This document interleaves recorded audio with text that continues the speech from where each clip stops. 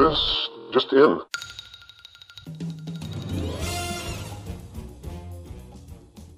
Hello and welcome to the 250, your weekly podcast looking at the IMDb's top 250 movies of all time. I'm Darren.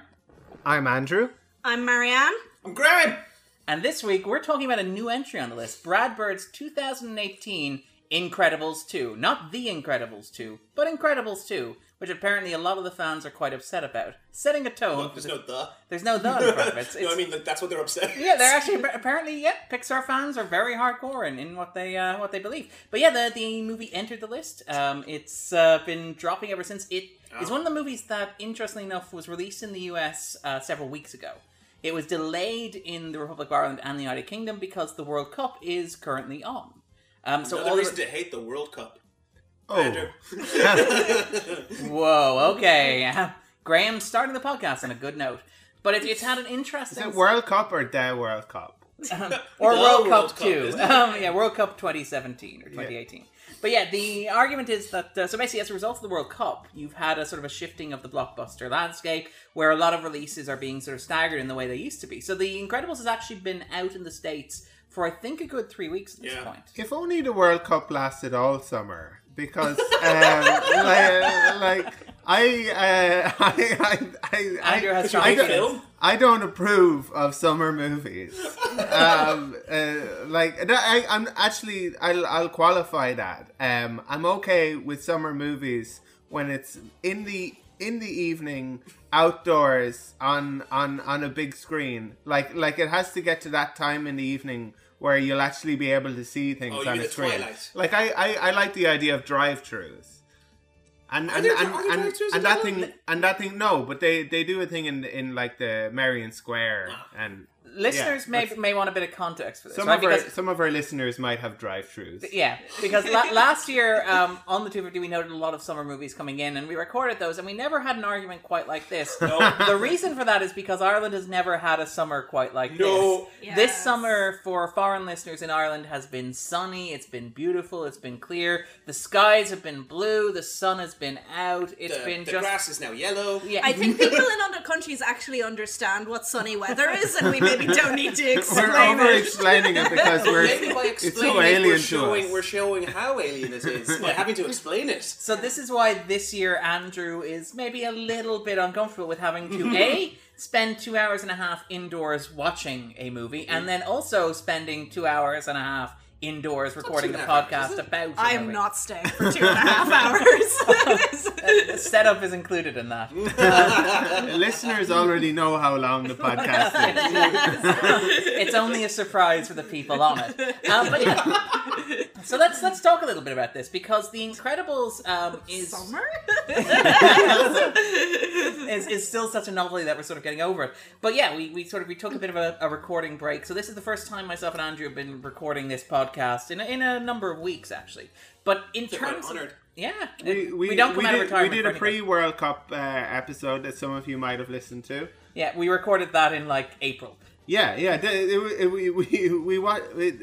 We saw United Passions, which was surprisingly watchable. It was good in a way that bad movies can be good. Yeah, exactly. But which is the most you can hope for. What about the movie that we're here to talk about today? What about the movie that we are here to talk about today? Because we've been saving it. We're just chock full of surprising and interesting takes, quips, punchlines, one-liners, puns. Yeah. So, guys, Graham and Marianne, right? Hello. How do you guys feel about... Well, first of all, let's talk a little bit about the first Incredibles, the Brad Bird movie from 2004. The sequel has been 14 years in the making. What do you guys make of Incredibles? Because I believe Marianne actually did what she described as homework for this podcast. I watched it last night to remind myself about it.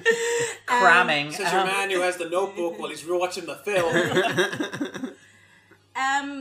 Yeah, I mean, in some ways, actually, I don't think it's fair to do a direct comparison between the two, because it has been 14 years. And actually, some of the complaints I've seen online is Incredibles 2 is a lot like Incredibles 1. It's like, guys, that's not for you. It's for children. You're an adult now. Of course, there's going to be recycled themes and stuff because it's been 14 years and no one expected you to still care this much.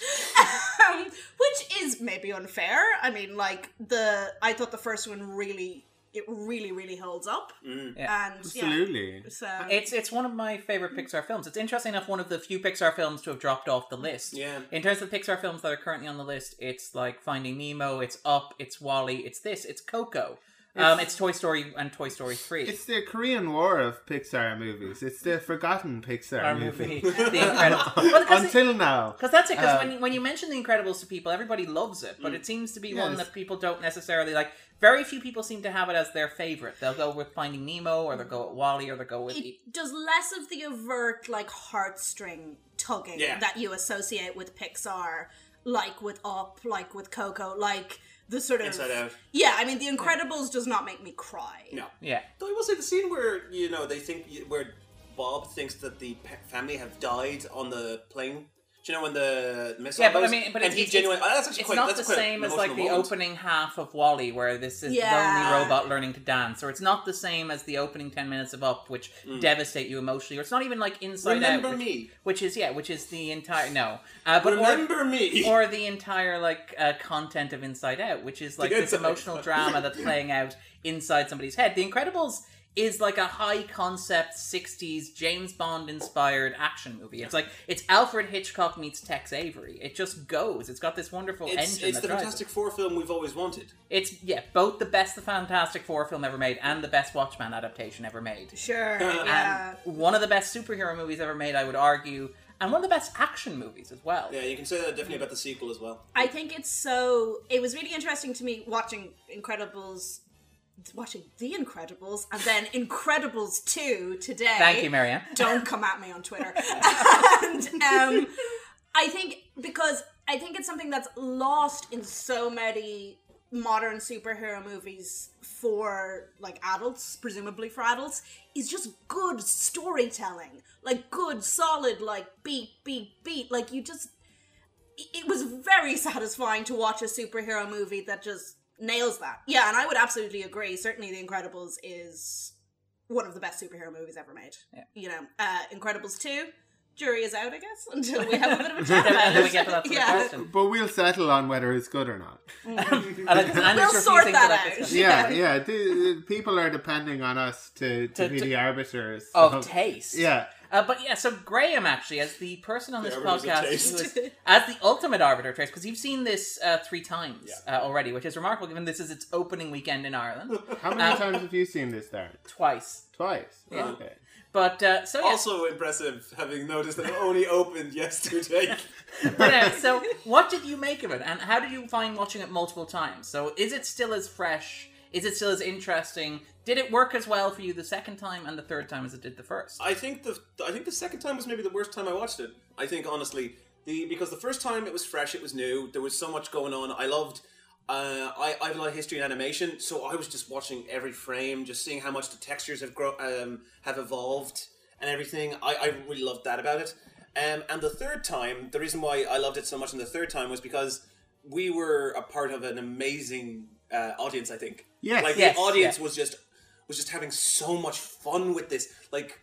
Andrew alone from the short, which we'll get to, was just comedy gold. For context for listeners, because this is the opening weekend, we took it in at a 10:30 a.m. as morning screening in the pavilions in Swords, which I expected to be relatively quiet and empty, but when we arrived was packed full of kids. Do you know? And there were a lot of people, and there was no parents. Like, what's going on there? No, what I noticed as well when we were leaving was that there were a lot of groups who were probably having like birthday parties. Who the first part of the birthday party was to go to the cinema, and then they had to go back home to because the guy who's bringing the bouncing castle, like someone needs to be at home. Yeah. And they were like, come on, get out. We're not watching the trailers. Yeah, I mean, that's such a thing, isn't it? Like, for me, it's like, I'm doing an activity at 10:30 on a Saturday morning, where if you're a parent, that's just your life. You have to be like, they're up and out and doing things. So yeah, I wasn't actually surprised that it was crowded, but it was nice. I was a little bit surprised. I thought we'd have, like, maybe something small, but I suppose that's a good sign. It's got such a high number. Yeah. And as we alluded to, we had the biggest child in the audience sitting right next to us. And Andrew kind of set the tone when we were watching Bao, which is the short film that comes beforehand. Yes. And just absolutely adored it. And I think that sort of like set the tone. I think even to the kids, that sort of signaled it was okay to go with the film. It was like, the kids in the audience are like, this is a grown person. They are like letting loose. I liked as well that there were babies in the audience who were kind of latching on to the baby character in the movie. Because there's not enough presentation of strong babies in movies these days. But I mean, Andrew's joking, but you would hear moments where like Jack would go, ah! And you'd hear from the back of the audience another, ah! In response. You would. Ooh la la. Yeah, twice. Like, what was that? which is absolutely beautiful. And it's a great way to see it, because it is a massively crowd-pleasing movie. It is at 158 minutes. It is the longest Pixar film. Wow. It is also the longest computer animated Pixar film, but it doesn't feel like that. Not at all. Not to me. And the thing that Marianne said about it, some of the kind of fans of the first movie, kind of being upset about it being so similar, as in the sequel being so similar to the first movie. I quite like that. I found there was a moment in the movie where I kind of realized, oh, this is the same as the first movie, and then I was like, and I'm okay with that. And I've already moved on. Is it the monorail scene? Yes. Well, for me, it was the monorail scene. Yeah. And how she does it so differently to how Bob did it when he was back in heyday. Just to talk generally about it, one of the things that it does is it does the thing that a lot of Pixar sequels do, which is perhaps a good way of approaching a sequel, which is they maintain a similar plot. So you know if you're going to see the sequel to Monsters Inc., you're going to get a similar situation. You know if you're going to see Finding Nemo or Finding Dory, you'll get a similar sort of setup. There's going to be a fish. It's going to be looking for someone. But what they do is they switch the protagonists around. So obviously, in the first film, Bob is very much the driving force of the narrative. Here it's Helen. In Finding Nemo, it's Marlin who does the searching, and it's Dory who sort of follows him, whereas that position's reversed in the sequel. In Cars and Cars 2, those classics of Pixar animation... Cars 3. Yeah, well, Cars 3 is better than Cars 2. Cars 2 is one of the worst films I've ever seen. A little part of me died. Cars 3 is actually quite good. Oh, okay. I like Cars 3. I haven't worked up the energy to bring myself... It goes in ascending order. It goes, 3 is the best one because it's the best number. The highest number, and therefore the highest quality. Good God. 3 is the best The number. heat is doing stuff to me, Darren. Okay. But anyway, so let's just, before we go, let's sort of jump and ask the 3 questions before we jump to the spoiler zone. First of all, do you think that this movie belongs on the top 250 movies of all time? Second question is, would it be on your own personal 250? And third question is, if members of the audience who are listening to this podcast haven't seen it yet, should they run out to see it? And should they see it with an audience of impressionable young children? So we'll start with Marianne. I mean, not if you have to organise that yourself. Impressionable young children. But if it happens naturally, then... You seek out an audience of impressionable young children.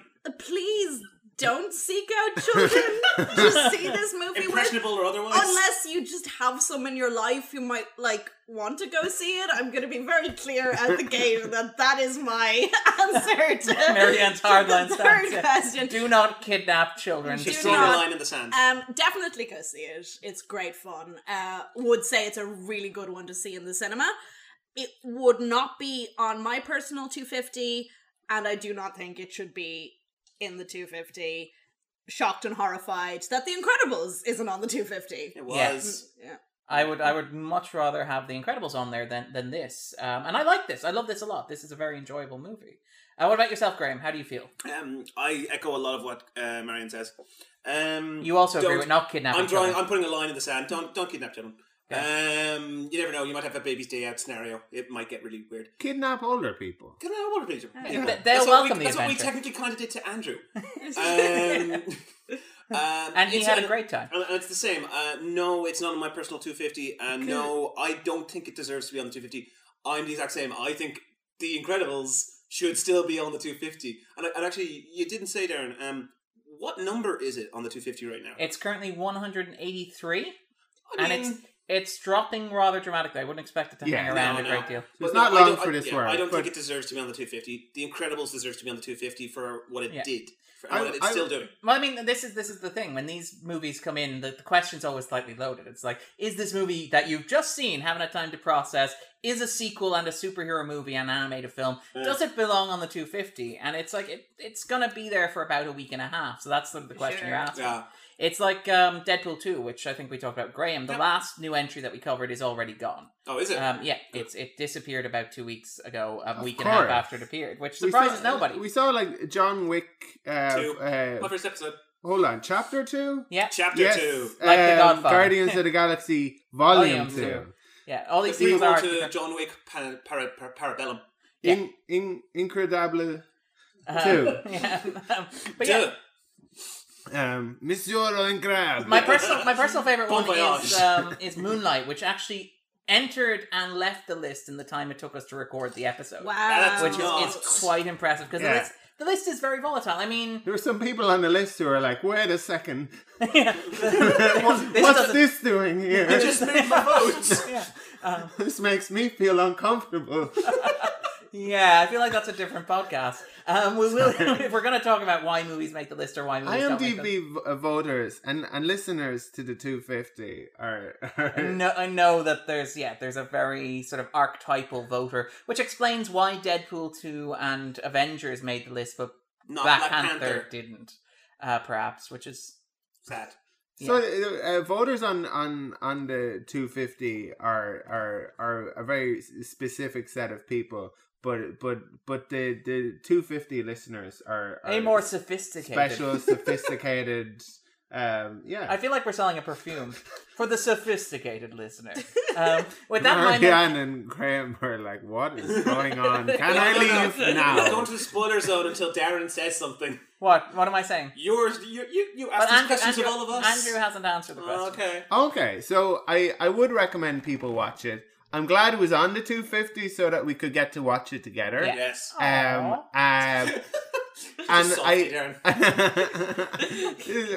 this is like a 250 staple. Is Darren going? Oh, and let's keep that thing going. Yeah. The noises Darren makes in the background of podcasts. Was it like when a Christopher Nolan movie comes out of the machine?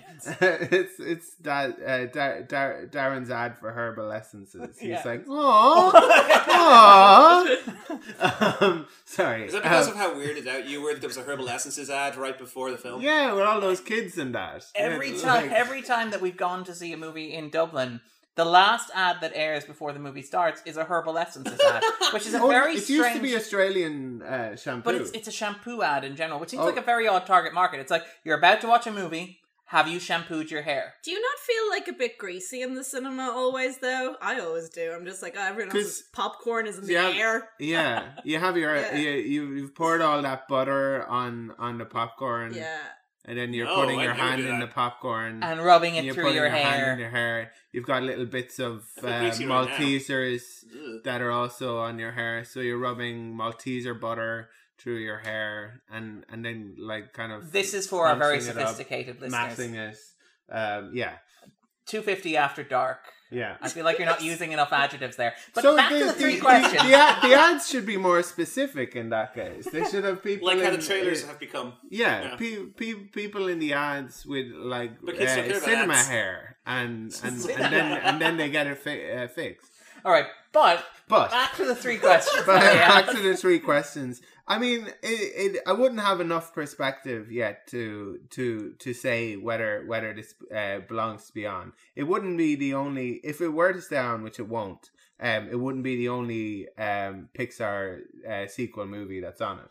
Yes, Toy Story 3 is on there. Yeah, so and this is a really good Pixar movie. And it's a very good genre movie in a lot of ways. There's a lot of, because I think you've all mentioned superhero movies, but there's a lot of great spy movie kind of tropes, even some kind of disaster movie aspects to it as well, which are all very kind of enjoyable. So yeah, and it was an awful lot of fun.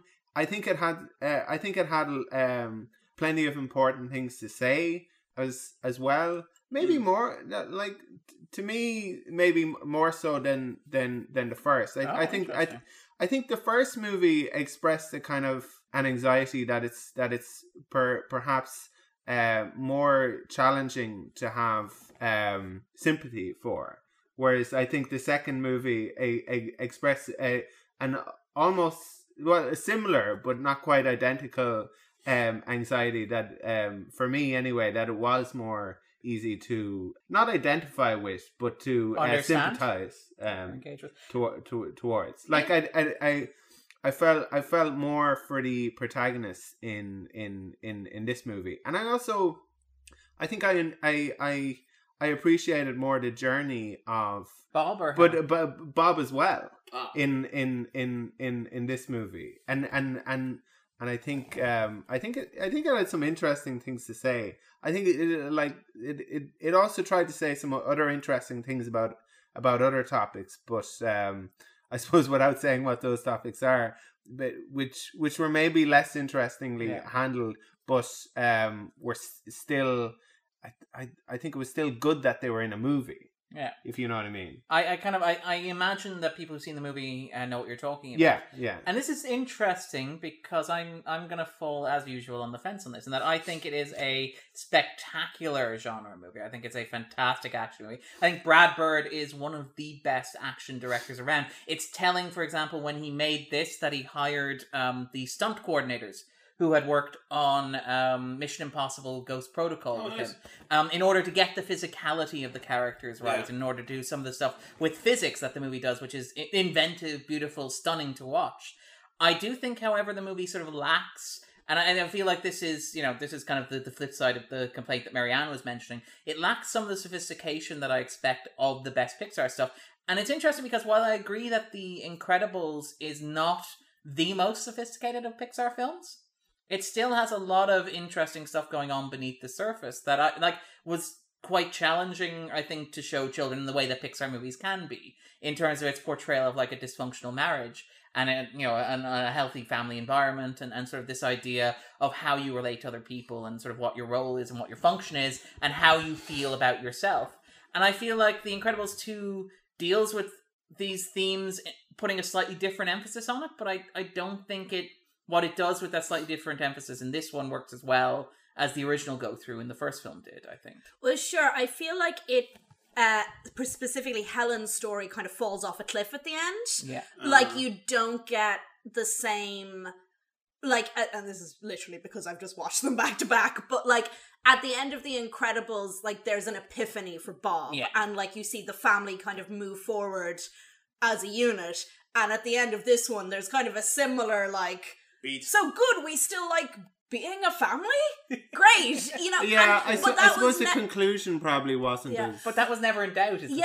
It was never in doubt, and also that was never a concern for Helen. It kind of didn't go into the anxieties driving Helen the same way the first one goes into the anxieties that are driving Bob. And I think that's partially because, look... She's a better character. Well, it's also because, like, the man having a midlife crisis is an arc that we're all very familiar with. Yeah.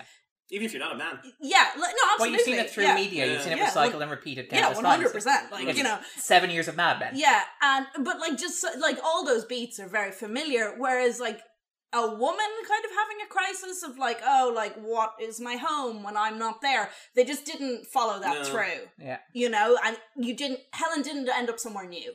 Yeah. Basically. Like Helen doesn't so much have an arc as a line, and Bob has some interesting stuff going on where you can sort of see an arc, but the movie is almost afraid to pursue that arc because of what pursuing that arc would lead to. Yeah. So it kind of it has speed bumps that it hits along the way rather than an overarching plan. And I mean, I like it. I think it's visually stunning. It's absolutely beautiful. It is, as I described it, it's Alfred Hitchcock meets Tex Avery. It's got that wonderful 60s design of like sleek lines and sort of boxes and angles as opposed to curves. It's got those bright primary colors. It's got like there's sequences in this where the characters are just sitting talking. There's one sequence early in the film where they're at a shady motel and they're literally just sitting in front of a pool, and it looks beautiful. The water's perfectly lit, everything. Yeah, there's red on the sign, there's glowing neon letters, and you've got all the primary colours, and you've got the silhouette of the characters, and it just looks, it reminds me of the work of like Darren Cook, the artist, where it's got that sort of like, what you imagine the 60s looked like, that sort of like Saul Bass type quality to it. And it is absolutely beautiful. It just didn't click with me in the way that the first one did, and I mean, I like it a lot. I think it's one of the best movies of the summer that I've seen so far, if not the best movie of the summer that I've seen so far by a clear distance. I hope it's the last movie I see of the summer. We'll talk about that when we get to the end of the podcast and what we're covering next week. I know. But anyway, with that in mind, then we might jump into the spoiler zone. We might.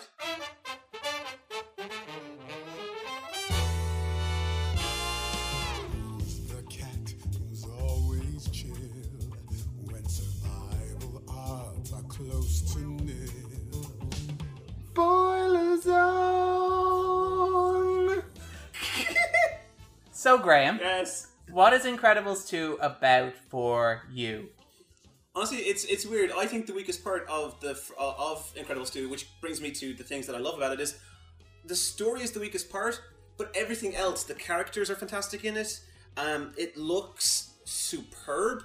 The action beats are. It has some of the best action I've seen in a film, not just an animated film. Like, I still say my favorite fight is when Jack fights that raccoon. Yeah, That is my It's favorite incredible. fight because it just looks like when he bursts into flames, it just like it properly envelops the patio, and he's just walking and he's like picking up the things. But you also and get the reaction shots. It's yeah, all the perfectly raccoon timed. is freaking out. It's very much like a Looney Tunes, Yeah. except it's halfway between being a Looney But it's Tunes. also terrifying. It's Yeah. terrifying. It's just a baby. Yeah. And like I love the characters. Like, but I will say the story for me is like. I know immediately who the villain is. I know immediately who's where the MacGuffin's going to be. I know the red herrings. Because of the second of how it introduces the characters, the new characters. Yeah. But it didn't matter because I was still charmed by literally everything in the film. I loved all the characters. I loved 95% of the characters. I loved 95% of the characters. There's one character that I thought that could have been a lot better, but I'll say it now. I didn't like the villain. Screenslaver. No, not just Screenslaver. I didn't like Evelyn Den. I didn't like Evelyn Evelyn. Dever. I didn't like Evelyn. The second Whose she name popped is on- Evil Endeavor. Nice. It's not even that. One time when Helen walks into the room with Wynn and Evelyn in the room, he's all shining in light, and she is literally in the shadows. And there's almost like there's a line down it going. What? She's the bad guy. She's She's the introduced bad guy. dumping her crap on the poor on the helpless help. manservant. Yeah. But she's also made to look like she's maybe a bit scatterbrained because she's the usual like super intelligent being who's like, I'm scatterbrained when it comes to normal things, but when it comes to intelligent stuff, I'm the best. So that's what I kind of got at it from the first time. The other one was I knew it was going to be her because it's too obvious that it's Wynn. Well, I mean, what's interesting is like from the premise of the movie, I was able to tell, like before I'd seen a single frame of it, I was able to go looking at the cast list. It's like, okay, Screenslaver has shown up. There are two new characters played by Bob Odenkirk and Catherine Keener. Yeah. Odenkirk is trying to bring them back, so obviously Catherine Keener's character is going to turn out to be the villain in disguise. All the while, the audience are kind of told that it might be Wynn. I don't think they are. I mean, I don't think that, didn't think that was supposed to be a twist. Yeah. I felt like it was. That's the problem with it for me. But like you said, there was just so much visual language from the get-go. But is that because we're so used to looking at films and dissecting films? That's what I mean. Well, I'm not. Also, we're not the target audience. We're not children. Yeah, I guess this is the thing. It's like we're not supposed. Like this was not supposed to be an adult twist for adults, where we go, "Oh my god!" It was all meant to be like, it's all meant to catch us by surprise. Yeah. I'm just imagining a bunch of kids sitting through a screening of The Prestige, wondering why there are so many drowned Hugh Jackmans. No, what I know is the kids just go, "My God, it was Evelyn all along." I'd love to have heard a kid say that. I knew it was her. I knew it. But But I feel like that whole, I mean, if I was a child, I don't think, Evelyn would be of any interest to me. Yeah. Like, she's such an adult character. Like there's Yeah. not much, like she is very, there's nothing much visually interesting about her. Like mostly what she does is drink with Helen, She's an alcoholic in a sense. And have Her big villain monologue is wearing a cardigan and sitting cross-legged on the floor. Because it's cold. No, but I mean, like, it's not visually. It's. No. I think Marianne's right that it's not like she's not a visually impressive. No, that's why I loved Syndrome. And Syndrome is a character who works very well for kids because he's introduced as a kid, and even as an adult, he's still shorter and pudgier than the other characters. So he seems big like a red kid. hair. Yeah, But it's not even that. Syndrome also has, because I also watched it recently as well. Syndrome still has some fantastic motivations that would, for a teenager and above, would be engaging. Like he wants to bring down his hero. He wants to be the villain that can do what no other villain could. And also he has the great line of, once everyone's super, no one is super. That is an iconic line that I adored since I saw that film when I was... Oh, we're going to talk about that line. I adore that film. We are going to talk about that line. Yeah, I think Syndrome is a fantastic villain, and that was definitely a hole in this movie. Like the whole thing, the monologue line where he's like, you made me monologue. And I can kind of see what they were trying to do with it. It's just like sometimes a bad person is just like an inoffensive woman in a cardigan. And, you know, like, that's a great line. But you know what I mean? Like, it's kind of like they were trying to go the opposite from, like, sometimes evil isn't kind of overt or monologue-y or whatever it is. But it just didn't work because I think they were trying to go against something in the genre there, but did not adequately replace it with something interesting. Yeah, because her power comes from a bunch of other superhero characters who she's brainwashed, which are a set of, like, indistinct powers, which give you nice set pieces, but no cohesion. I would say Screenslaver, the design of Screenslaver was pretty cool. I liked how Screenslaver looked. Like, he looked like a kind of weird mashup Bane mask. of Doc Ock and Bane. Like, he looked like a really cool version of that. And, you know, he has has one of the best fights in it when Screenslaver is fighting Helen in the epilepsy room. Yeah, which is, well, they actually had to famously put up epilepsy warnings after the fact. They didn't realize when they were making it that all these blinking lights may trigger seizures. Was there one before this screening? I don't think there was. There wasn't. There were signs up everywhere around the cinema having learned the lesson. Because there's none. And I saw it the first time I saw it, they did not have those up. No. So that was a fun surprise. But I mean, that's the sequence where they hired a stunt person because they brought in the guys who work with Brad Bird. And that's why, for example, when she's fighting, she tries to hold a corner because that's what you do if you're fighting blind. You get yourself in a corner so you can limit the amount of spaces from which you can be attacked. Which Darren already knew. Yeah, Darren's a man from the street. Yeah, I'm still Darren from the block. Don't be fooled by the rocks that I got. But yeah, let's... Listeners can't see his blocks. Or his rocks. Sorry. But let's talk a little bit about Screenslaver's motivations, because I suspect this is what Andrew was referring to when he said there was an aspect of the film that didn't work as well for you, maybe. No, yes. Yeah. No, you Sorry, you hit the nail on the head. I realized that you're referring to the whole screensaver bit, because there's a whole kind of a monologue that's Screenslaver. Yes. Screenslaver. I do appreciate the word. Delivers, and it's kind of lost. Plays over an action sequence. It's a great action sequence. It's the moment where she's throwing herself through the city, she's gliding, she's slinking, she's opening doors. But you get this big monologue about how everybody is basically a slave to screens. You don't play games, you watch game shows. Yes. Yeah. Like that. You don't date, you watch dating. You don't talk, you watch talk shows. But if I may, surely the entire point of that was that, like, this is empty rubbish that's not actually relevant to anything. You know, it was literally the Fight Club, like, you're not your wallet, like, speech. Yeah. And But that's the point, because it's not, because that isn't her motivation, no. ultimately. No. So, I mean, I thought that was actually really well done, that it was like, ultimately, this is an empty monologue. What we're supposed to be focusing on is the Helen. fact that she's doing. Yeah. Well, like also on Helen It's being a a hero. funny thing though, because it puts this it does. I do agree with you that it's used in the movie kind of as Background noise almost. Yeah, and that it is sort of like a MacGuffin, so it's not like so. Or maybe I'm misusing that, but that it's not so important what's actually being said. But it seems like a very as kind of cliched and hackneyed the whole message of it is, it seems like an important enough kind of message to. Yeah, and there's more to it than that. It's a recurring thematic concern of Brad Bird. He's in interviews talked about how he thought it was very important that while screenslaver have their personal motivation, that the character also espoused a philosophy that was interesting to engage with. Yeah, she says people will take ease over quality every time. Which is one of the recurring motifs of Brad Bird's sort of filmography. Brad Bird has this sort of weird theme that runs through his work about... It's been described as objectivist in some ways, in that inspired by the writings of Rand. That's not quite what it is. He has this sort of...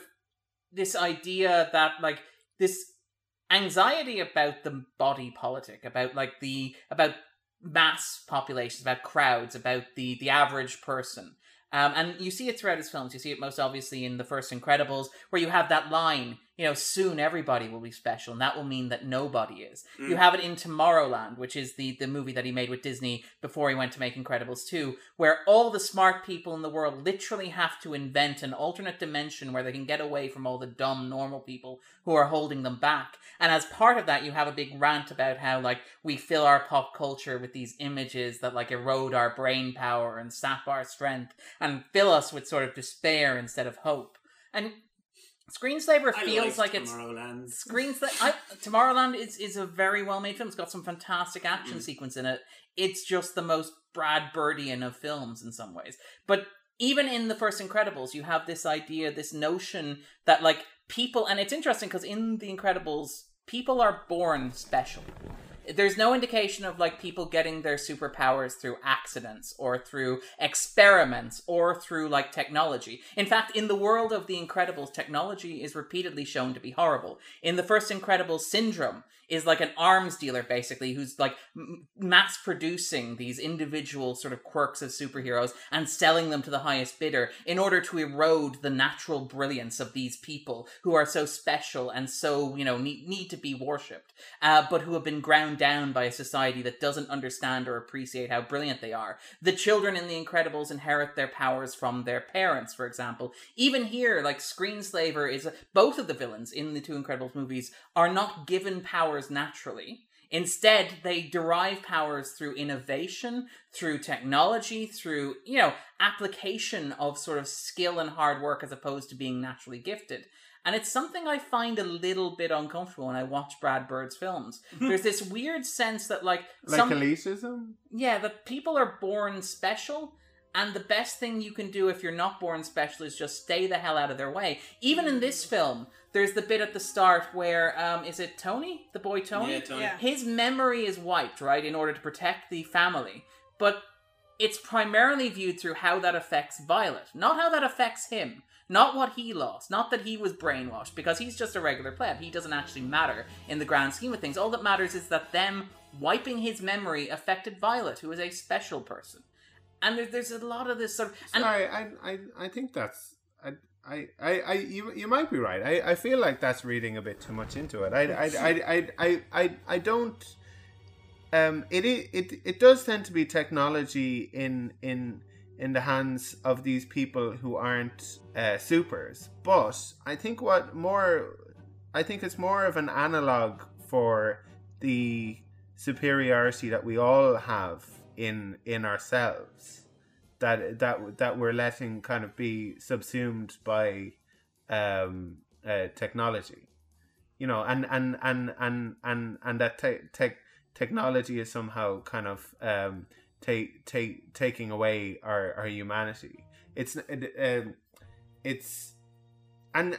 But like, you've seen more Brad Bird movies than I have, so like because I guess I hadn't seen Tomorrowland or all of these sorts of things, I just thought of it in terms of there's something kind of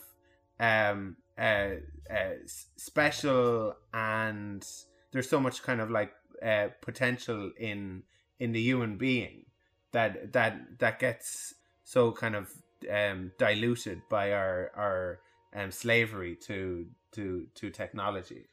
By the way, it is worth noting, right? Bird's Bird's backstory and sort of his history with Disney explain, I think, a great deal of where this is coming from, and actually sort of explain and make it seem more sympathetic than I sound like I'm being really negative on Bird. I sound like I'm sort of like complaining. I'm sort of like rambling. You've kind of made him sound like an evil Hayao Miyazaki. And that's that's not fair. Like, because let's talk a little bit about the Bird's career. He was an incredibly talented artist as a young man who only ever wanted to work at Disney. He was 14 years old and he submitted his artwork to Disney. Disney saw his artwork and invented an internship so they could hire and bring him on. I will point out, I interviewed Brad about this, and he brought up, I said, so your first thing was when you were 14. He goes, actually, my first thing was when I was 11. And he said that he would animate stuff, right? And he would do his own drawings and everything. And he said, my drawings weren't anything special, but it was the fact that they were all part of a story.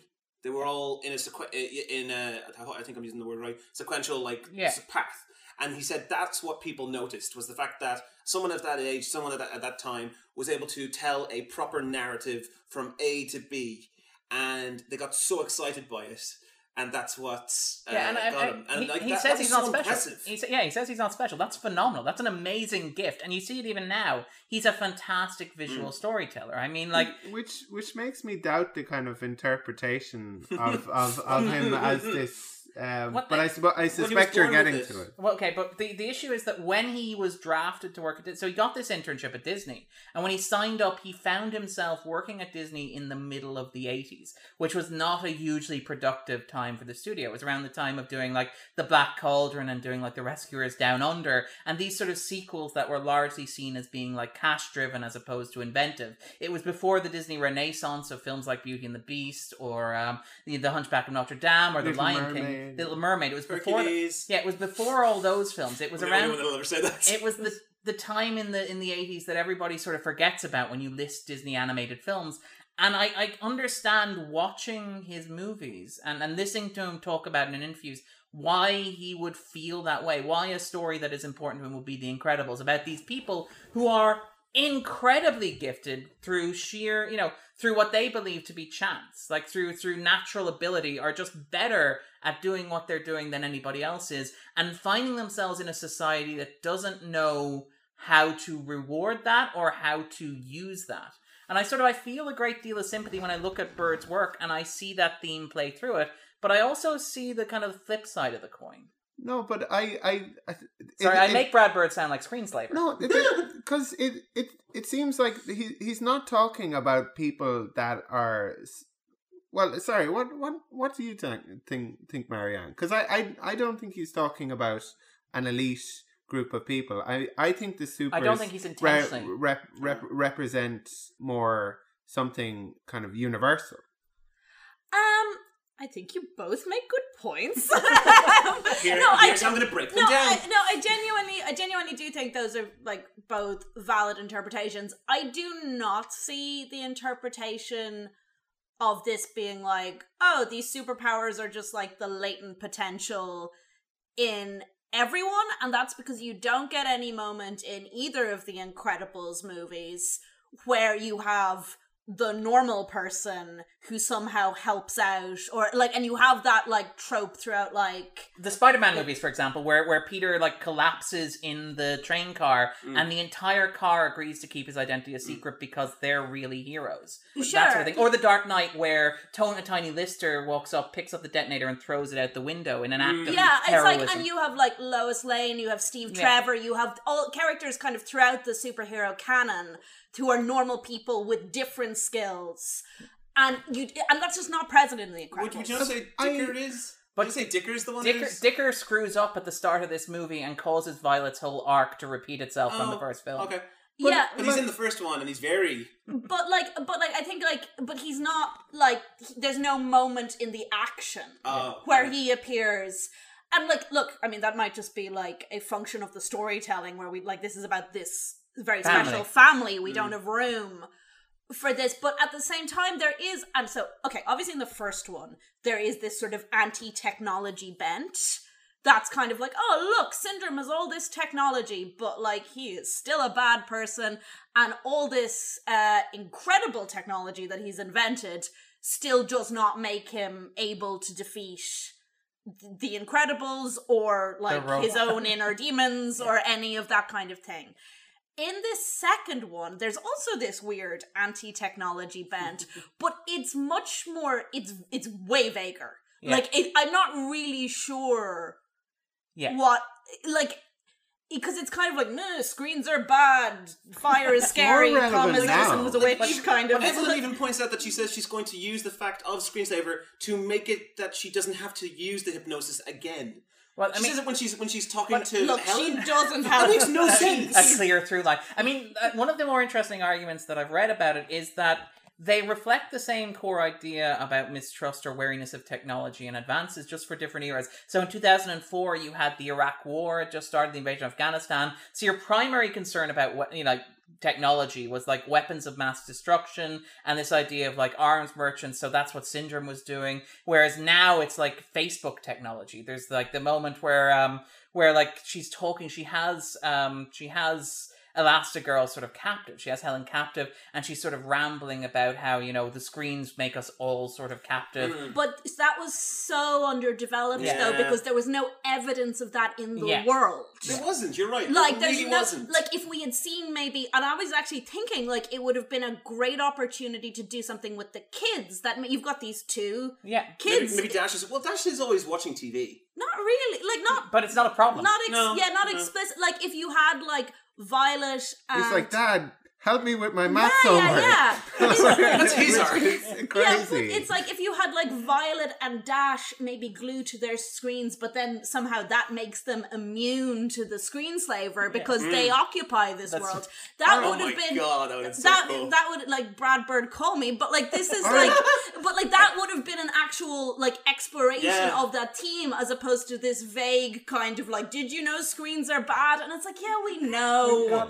We've known for the last decade. Or if it was like a kind of a parent's panic, where it's like our children are spending too much time on these screens, but what's actually happening is they're literally having their minds controlled and kind of. Yeah. But it was certainly underdeveloped, but I thought it was interesting that it was in there.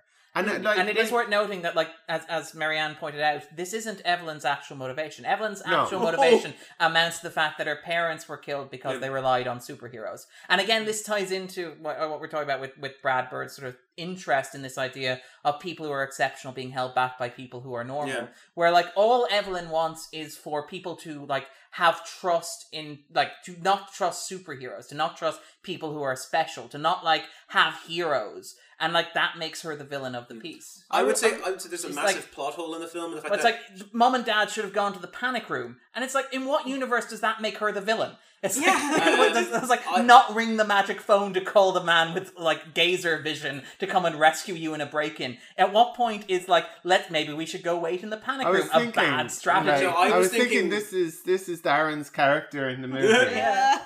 I think there's a safe room with the sweets. There's a major plot hole in the fact that this film technically does not need to happen because she is helping instigate the whole scenario of supers are coming back. If she did not help her brother or was secretly sabotaging her brother, this law would never have been passed and they would never have come out of hiding. Because the whole point is they only start coming out of hiding because of being contacted by Wynn and her. Yeah. I was confused about what she was trying to do it's not like she's there, like they're her nemesis. Yeah. Because she never met them. Yeah, there's a lot of back and forth, and you can't say I wanted revenge on Gazerbeam, but if you watch the first film, he was actually killed on that island. But there's a lot of that in there where, like, it's not clear, for example, whether or not Screenslaver is trying to embarrass Helen in front of the public, or she's trying to help Helen to succeed in order to advance the plan to the point where they almost legalize superheroes, and then they abolish them forever. Completely. But it was already abolished forever. There's a lot of, like, it's not the most densely plotted of movies. But I mean, I don't think that's an issue when it's as, like, exciting, as well constructed, as, like, very well put together as this movie is. Like we say, we're pointing out all these flaws, but we still enjoy it. It's not about any of those things either. It's about Mr. Mom. Yeah, the thing it was about for me was Helen having a career and about Bob learning to be a parent. Yeah. And the two of them also kind of, and the anxiety from Helen worrying that she's missing her children, her family, because there's a line in it where he says, "I can't believe I missed his first power. Jack's first power." Actually, you missed 17. And and there's the it's a strange sort of a thing, because the idea of a one income family is so outdated these days. Yeah. But I mean, the film is. We still don't know what time. I'm about to say the film is sort of hazily set in the 60s, which may explain why it can't do Facebook. Have you guys not seen the screenshot where Mr. Incredible is reading a newspaper and it's in the 60s? Do you guys not spend all your time on Tumblr like I do? I mean, see. Like, also the like Saul Bass production design, the fact that they're watching The Outer Limits and Johnny Quest on television. Yeah. I thought that Johnny Quest was on that TV. Yeah, But that makes sense in terms of it being a one income family. It doesn't make sense in terms of it being a father stays at home. Well, that's why it was so radical. Yeah, but yeah, That was the first stay at home dad. And there was an I found that sort of thing. I found that interesting and maybe more compelling than the midlife crisis in the first movie. However, I do agree that the conclusion wasn't really as satisfying at all. In both movies, they do a better job on Bob's arc. Yeah. Like Bob, like this is actually my real sticking point with this movie. Is like Helen is the protagonist. We're putting her into the action. Like, okay, what we already know, Helen is super competent. We already know she has a good relationship with her kids. She's great at action. Yeah, and like with her kids and her ego family. is under control. Yeah. She, what problem does she have? What flaw does she have to overcome? She's no flaws. And then she goes out into the world and she's like, "Oh, I loved this, just like I knew I would." But I'm not going to let it get out of control because I'm a sane and rational person. Because I also still care about my family. Yeah. And even this thing of like she's not like overly worried about her kids, and like when they're in the center of the action as well, she's like, "Oh, she's proud." Yeah, she's like, "I'm a bit worried, but no, I trust you. I'm proud of you." So it's just like she goes nowhere. Yeah. They could have done it that she got really obsessed with. They could have done the full gambit and said she's really obsessed with screenslavers. But that would have been good. This is the issue with like the plot switcheroo, right? Which is that like in the first film, and again, I think Marianne's entirely correct that the reason the first film works so well is because we are so used to seeing men have midlife crises and we know the arcs they're going through. And like one of the things I like about The First Incredibles is that it's a Pixar movie that practically has a metaphor for having an affair in the middle of this movie that you're pitching at 6 years. But your affair is your career. But no, okay. But okay. But there's also isn't there also an almost literal affair? Yeah. Oh, you mean a woman? Yes. Yeah, like Helen finds like her hair on a suit jacket, like and then she's suddenly like, "Oh my god, he's working out. He's bought a new car." Like these tropes are so he's dating an old woman. Her hair is white. And doing this in the context of a family friendly film. The issue though is that like those characters were designed to fill the role that they had in the first film. So Bob is incredibly insecure. He's got this ego issue to get through. Helen is sort of this like loyal companion who is a little stressed and worried and anxious about it, but she's also the one who holds the family together because Bob, being the guy in this movie, has to be the one who falls apart. So when you switch these roles, you have an issue because Helen is so together and collected that if you do the Helen goes back into action story, you can't do Helen goes out of control. You can't do Helen loses herself in it. I kind of appreciated that it was a very different telling of the story, where and almost kind of like an appreciation of a mother. Because nothing is ever like too much trouble for a mother. Like, well, the great scene where she's in the middle of the car chase and she's like, "Have you looked under your bed?" Yeah, every that was kind of like it wasn't a problem for me that she was so capable of handling everything, because that was kind of like a like I say, a kind of a celebration of Undoubtedly, the issue is, though, of that the it doesn't difference make a between story. like a mum and a But do you dad. not think that's such a common trope? I mean, obviously, like the huge one is Marge in The Simpsons, like that she. But she's she can not a handle literally superhero. anything. No, she's not a So, superhero, like, but she's it's- incredibly competent, and she She's handles the one who holds everything. the family Yeah. together so Take- Homer can go wild. What I mean is taking something that's quite mundane, but that ought to be celebrated, and putting it in this fantastical, wonderful context where she's saving the world. But didn't we get it in the first one? But also, that's such a common trope. Like, sorry, it drives me bananas. That it's like, did you guys know parenting is hard? We're going to show you a man doing it. Wow, like, look, he's having a hard time, and it's like, Well, I feel like that is so common. There's also a sense that it's technically then like, yeah, this everyone goes, oh, so this film's about Helen, grand. And yet, It's not. Marianne's right. Bob gets is further character progression because now he's not only just become a better superhero from the first one, he's now become and a family man. He has now become a better parent in the second one. This is the issue with Bob in this film, right? Which is that, like, and it's a result of the switcheroo We as need well. to get some positives with this film. You can't, but you Well, can't have Helen. I think I've been mostly positive. You can't have You need to Helen. get some negatives. You can't have Helen going out of control because her character's been defined as a character who's constantly in control. The issue with Bob when you do the switcheroo is Bob is incredibly egocentric and self-centered and very much a sort of a traditional gender role sort of person, right? But within that, you're telling this story that is loaded with potential landmines if you do it wrong, about how special it is when men stay at home, because that's a story that kind of gets into like really uncomfortable, borderline sexist territory. And they came close a couple times. They come the issue is they come very close, but they stay on the right side of it. So like Bob is constant. You can tell Bob is insecure. getting really upset. He's very awkward.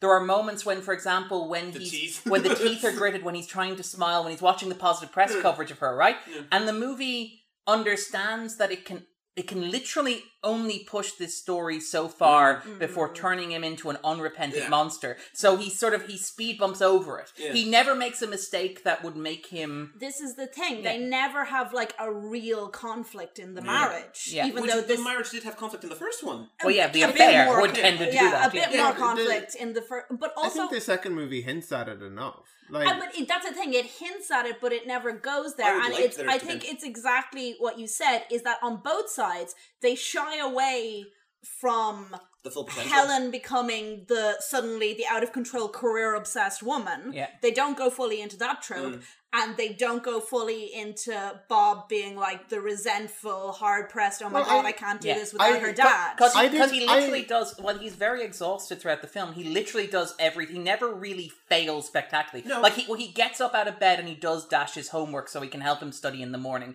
He tries to help Violet. Why is that? Why is that the story that you wanted to be told? I liked that this was a story about him trying, struggling, and succeeding.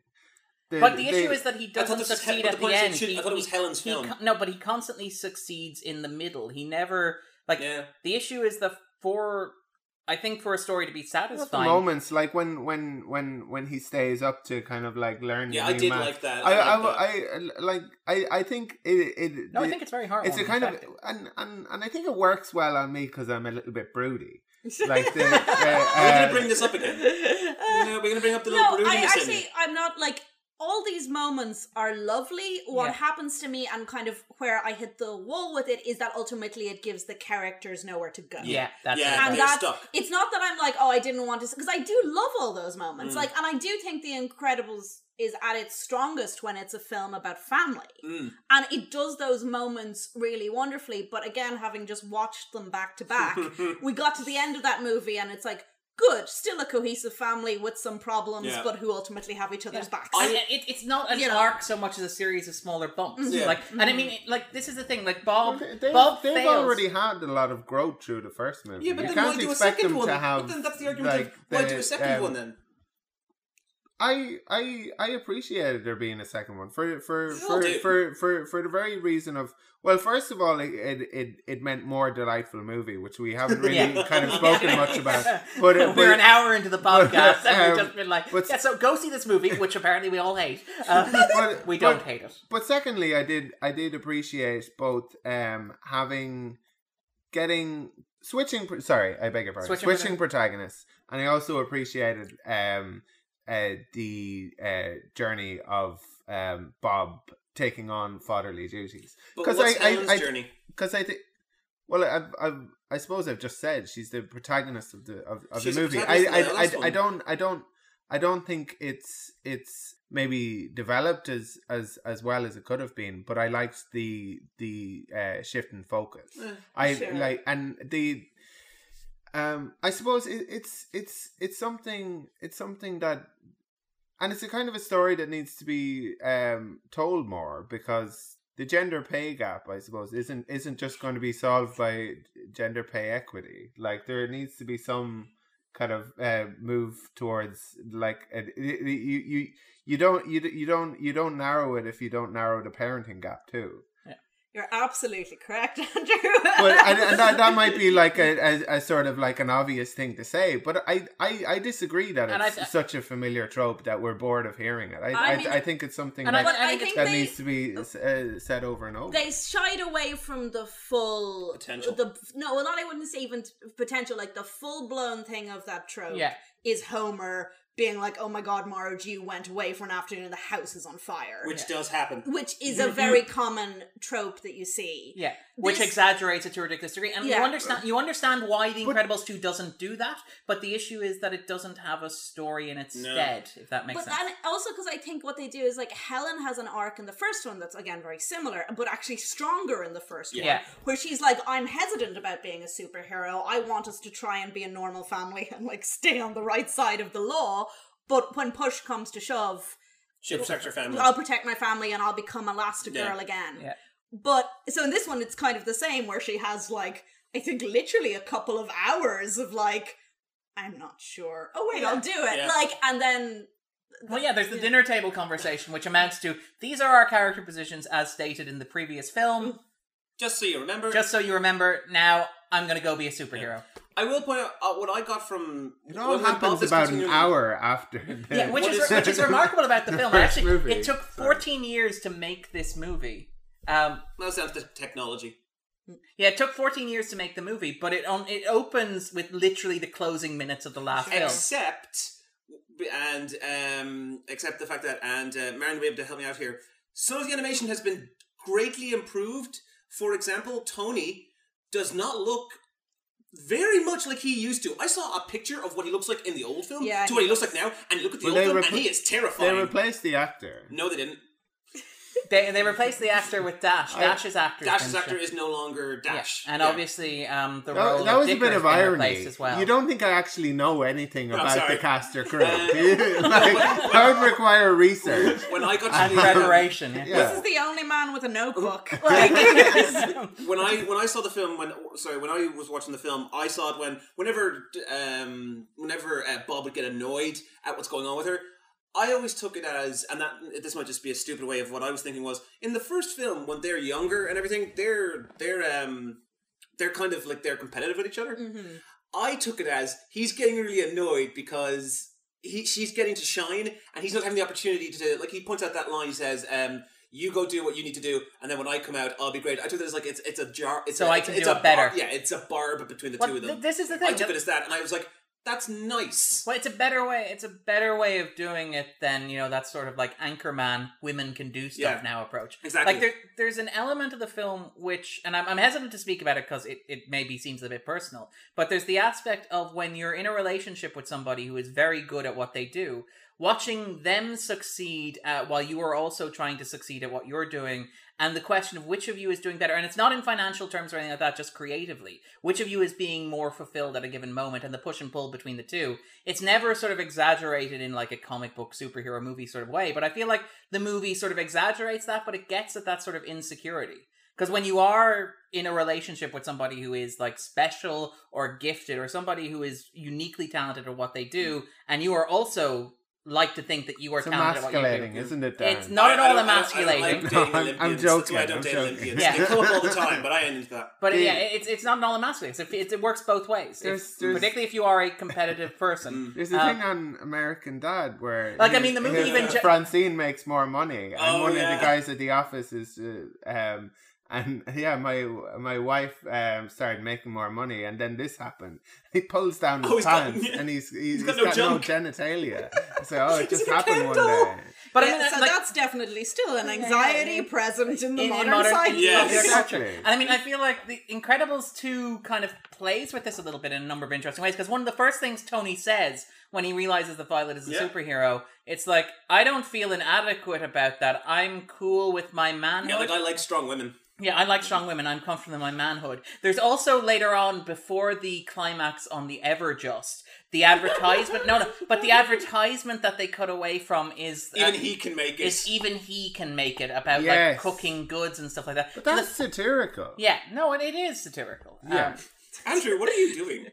I'm none of the listeners arranging can the see cookies. this, but Andrew is like doing like a num num cookie. Num num cookie. Num num cookie. Num num cookie. I had to. That's one of my favorite lines. Like when I'm trying when to Bob is alternate saying, the cookie. There's blondie cookie and there's brownie cookie. Sorry, in keeping with the theme of the movie, the snacks for the podcast are num num cookies. Num num cookie. Num num cookies. When Bob is doing that, when Jack is in the fourth dimension, he's like num num cookie, num num cookie.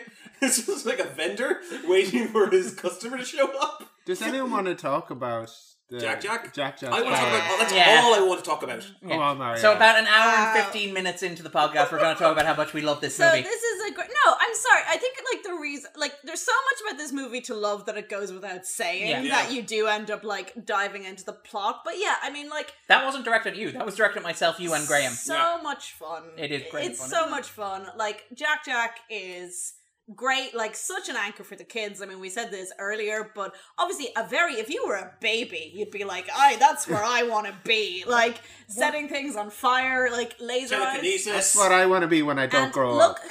who doesn't want to see a baby fight a raccoon? You know? Like, No one. That's it. No one. I One of love my how favorites- well the raccoon does as well. Yeah, he's on his own. But it works really well because it reverses the dynamic of what you'd expect. Like, because it's a baby versus a raccoon. Your normal scenario is like, well, the baby's in trouble. Now, But I did feel the raccoon could have been fatter. That was a missed animation opportunity. Have you guys seen a raccoon in real life? Yeah, they're quite fat. They are so fat, but also they think they're stealthy, which is just such animation comedy, because you can't see me. They creep, but there's this like furry dome, and they have their little hands. Sorry, I was just... She's clasping Were you, her hands. were you watching Pump Up? I was about to say, also and the have- raccoon I never also- bounces on his testicles. I also have...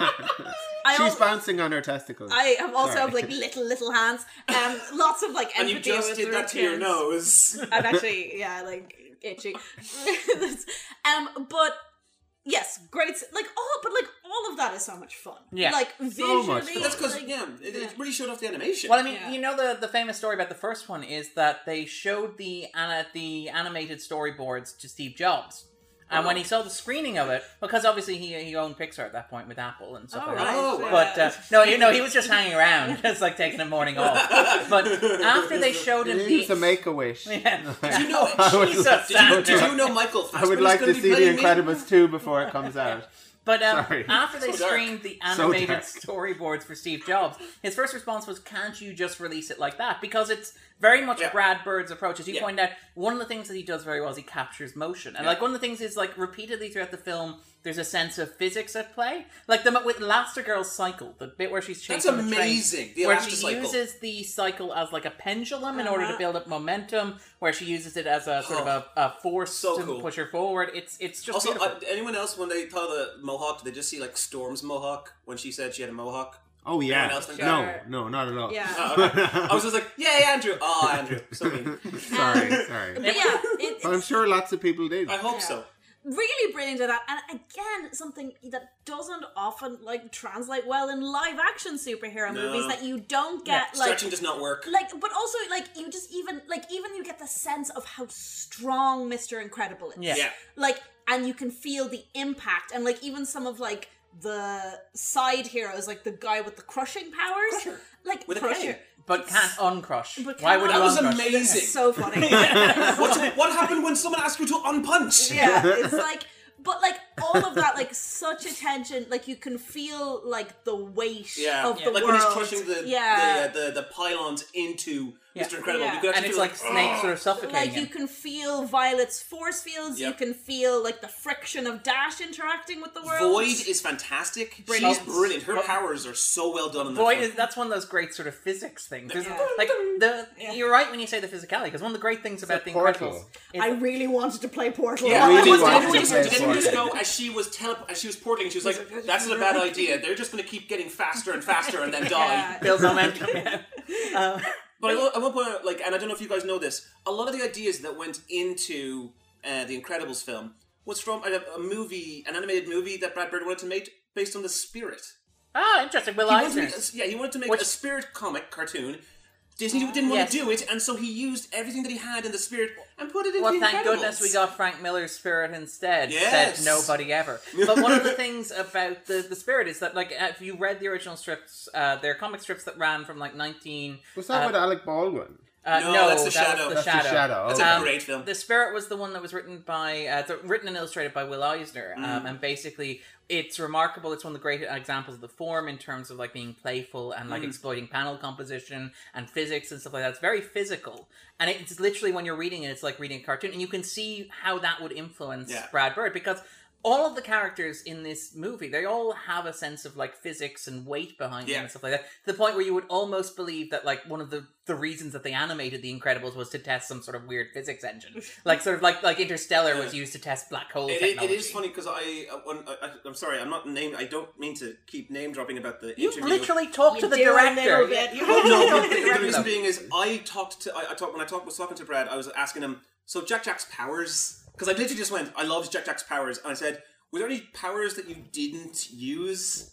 Because you see so many. Yeah. And he There's said, a moment where the goo baby was originally supposed to be in the first one.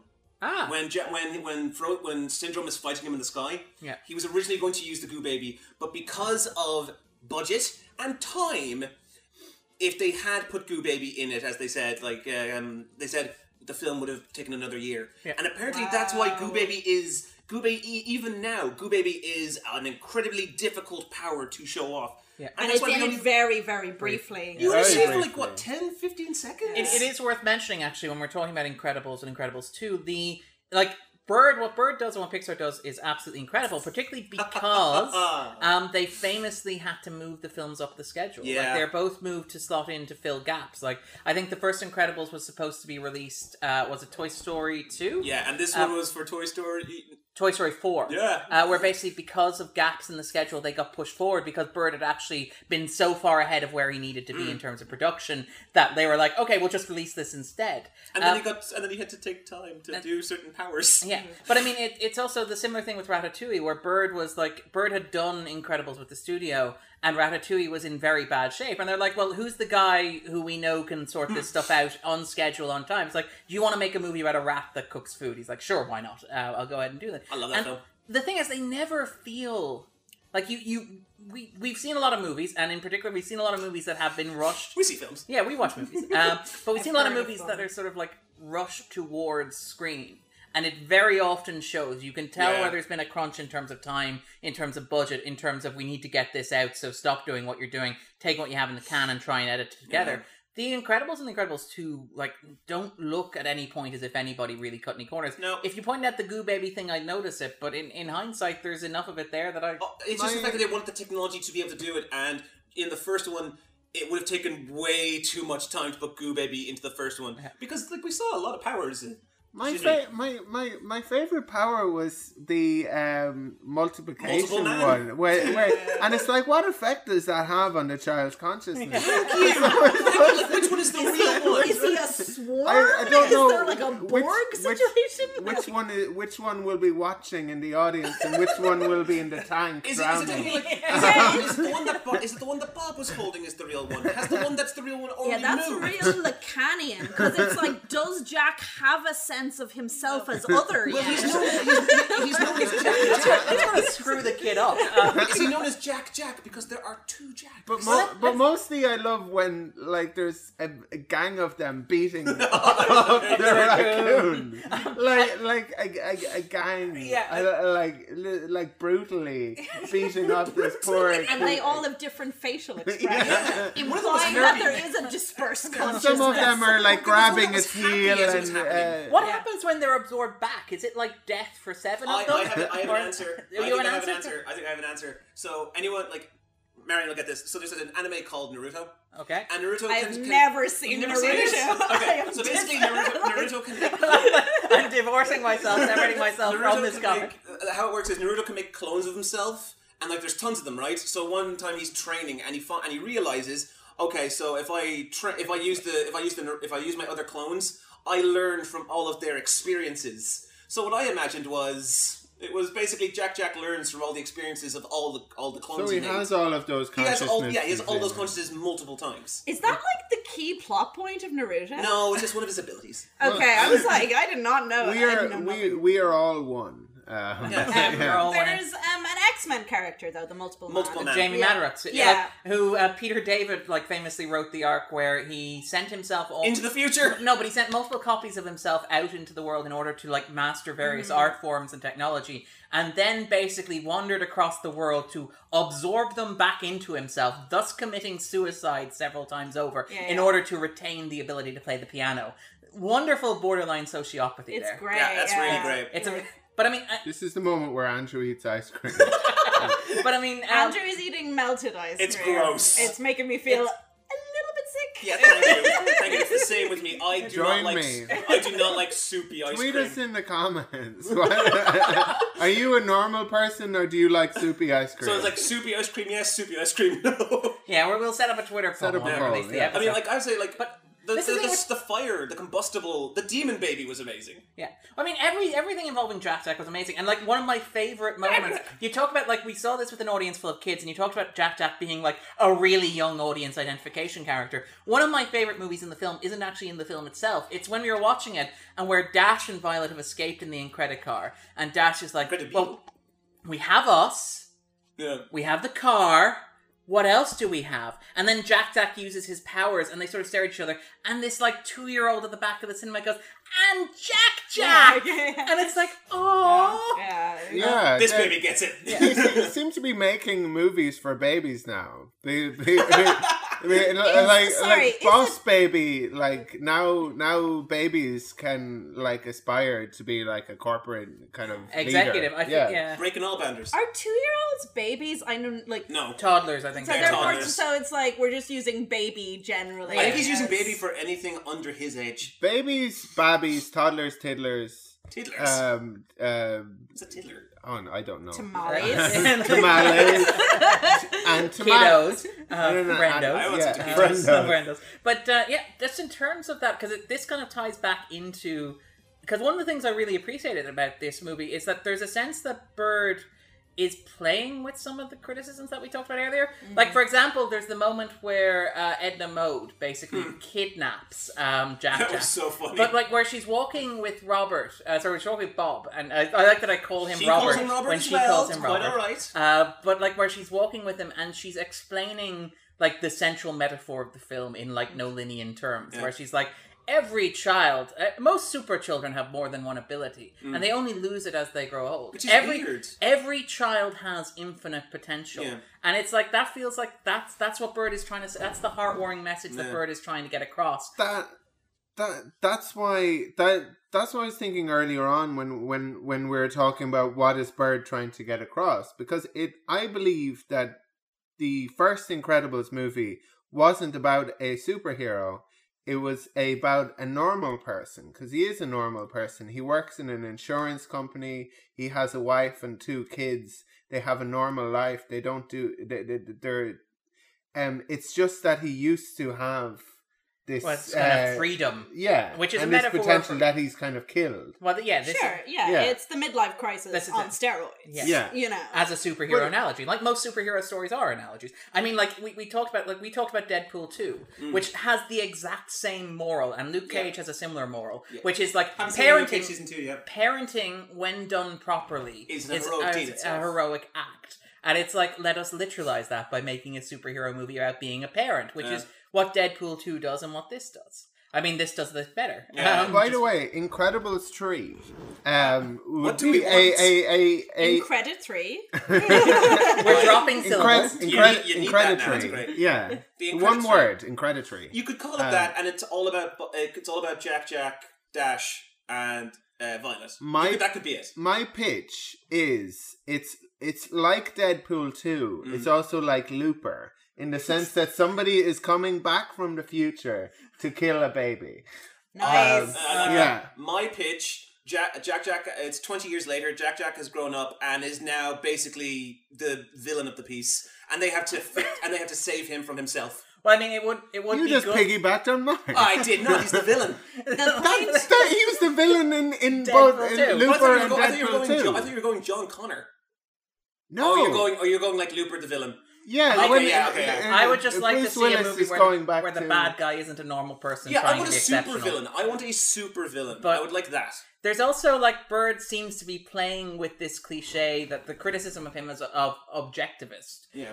When the super... A lot of 12-year-olds being like, it was a lot of fun, but those kind of Randian principles were Right. coming through. Listen, it's actually the parents. If you look at Twitter, there are a lot of parents that are like, my kid didn't like this. Your child, when we saw the first Incredibles, your child wasn't around when the first Incredibles was in. But the thing is, like, and because they've actually done a thing where... Most kids now hardly even know Ayn Rand. Yeah. It's weird. I like that. It's disappointing. I don't know who that is. But Rand basically came up with this theory of objectivism, which is this idea that people who are gifted should not be held It's a back natural by... law. It's Yeah. not a theory. Yeah, should not be held back by, like, society believe we're discussing imposing that. limitations. So this law is basically saying if a superhero did show up, they are immune to all laws. It's a theme that runs through the superhero genre, most notably in the films of Zack Snyder, Yes. where Superman shows up and you have this big thing of why can't society let Superman be Superman? But it also plays through in films like the Spider-Man. Spider-Man was created by Steve Ditko and Stan Lee. Ditko actually Rest in peace. believed in objectivism, and to the point where he invented superheroes who were like regular superheroes but also objectivists. He did Mr. A, he did The Question, who famously inspired Rorschach in Watchmen. I love the question. But yeah, the character was basically this mouthpiece for, like, Randian philosophy and free market economy, which was an interesting, like, it's because the superhero naturally is an individual who knows better than society and who, like, imposes, like, there's a moment in this where Helen's like, you should impose your will on the world, and it's like, yeah, that's the superhero After villain. watching the film, it's like you just gave the villain an idea. Yeah. But the Randian superhero is doing something to the benefit of society, but not for the benefit That's of it exactly. society. That's They're doing it because they're like. Anyway, sorry. What are we doing? Can we get back to raccoons and babies? This is the thing. This is the response to the criticism of Bird. Darren's like, no, I love this. That's very in. No, it is. I want to talk about pretty pictures and raccoons. But the thing with, like, the criticism of Bird's work is that, like, it's not objectivist because the superheroes actually help other human beings and don't, like, build their own society in which they lord over us. So it's more libertarian in that sense. That's not why I don't think it's objectivist.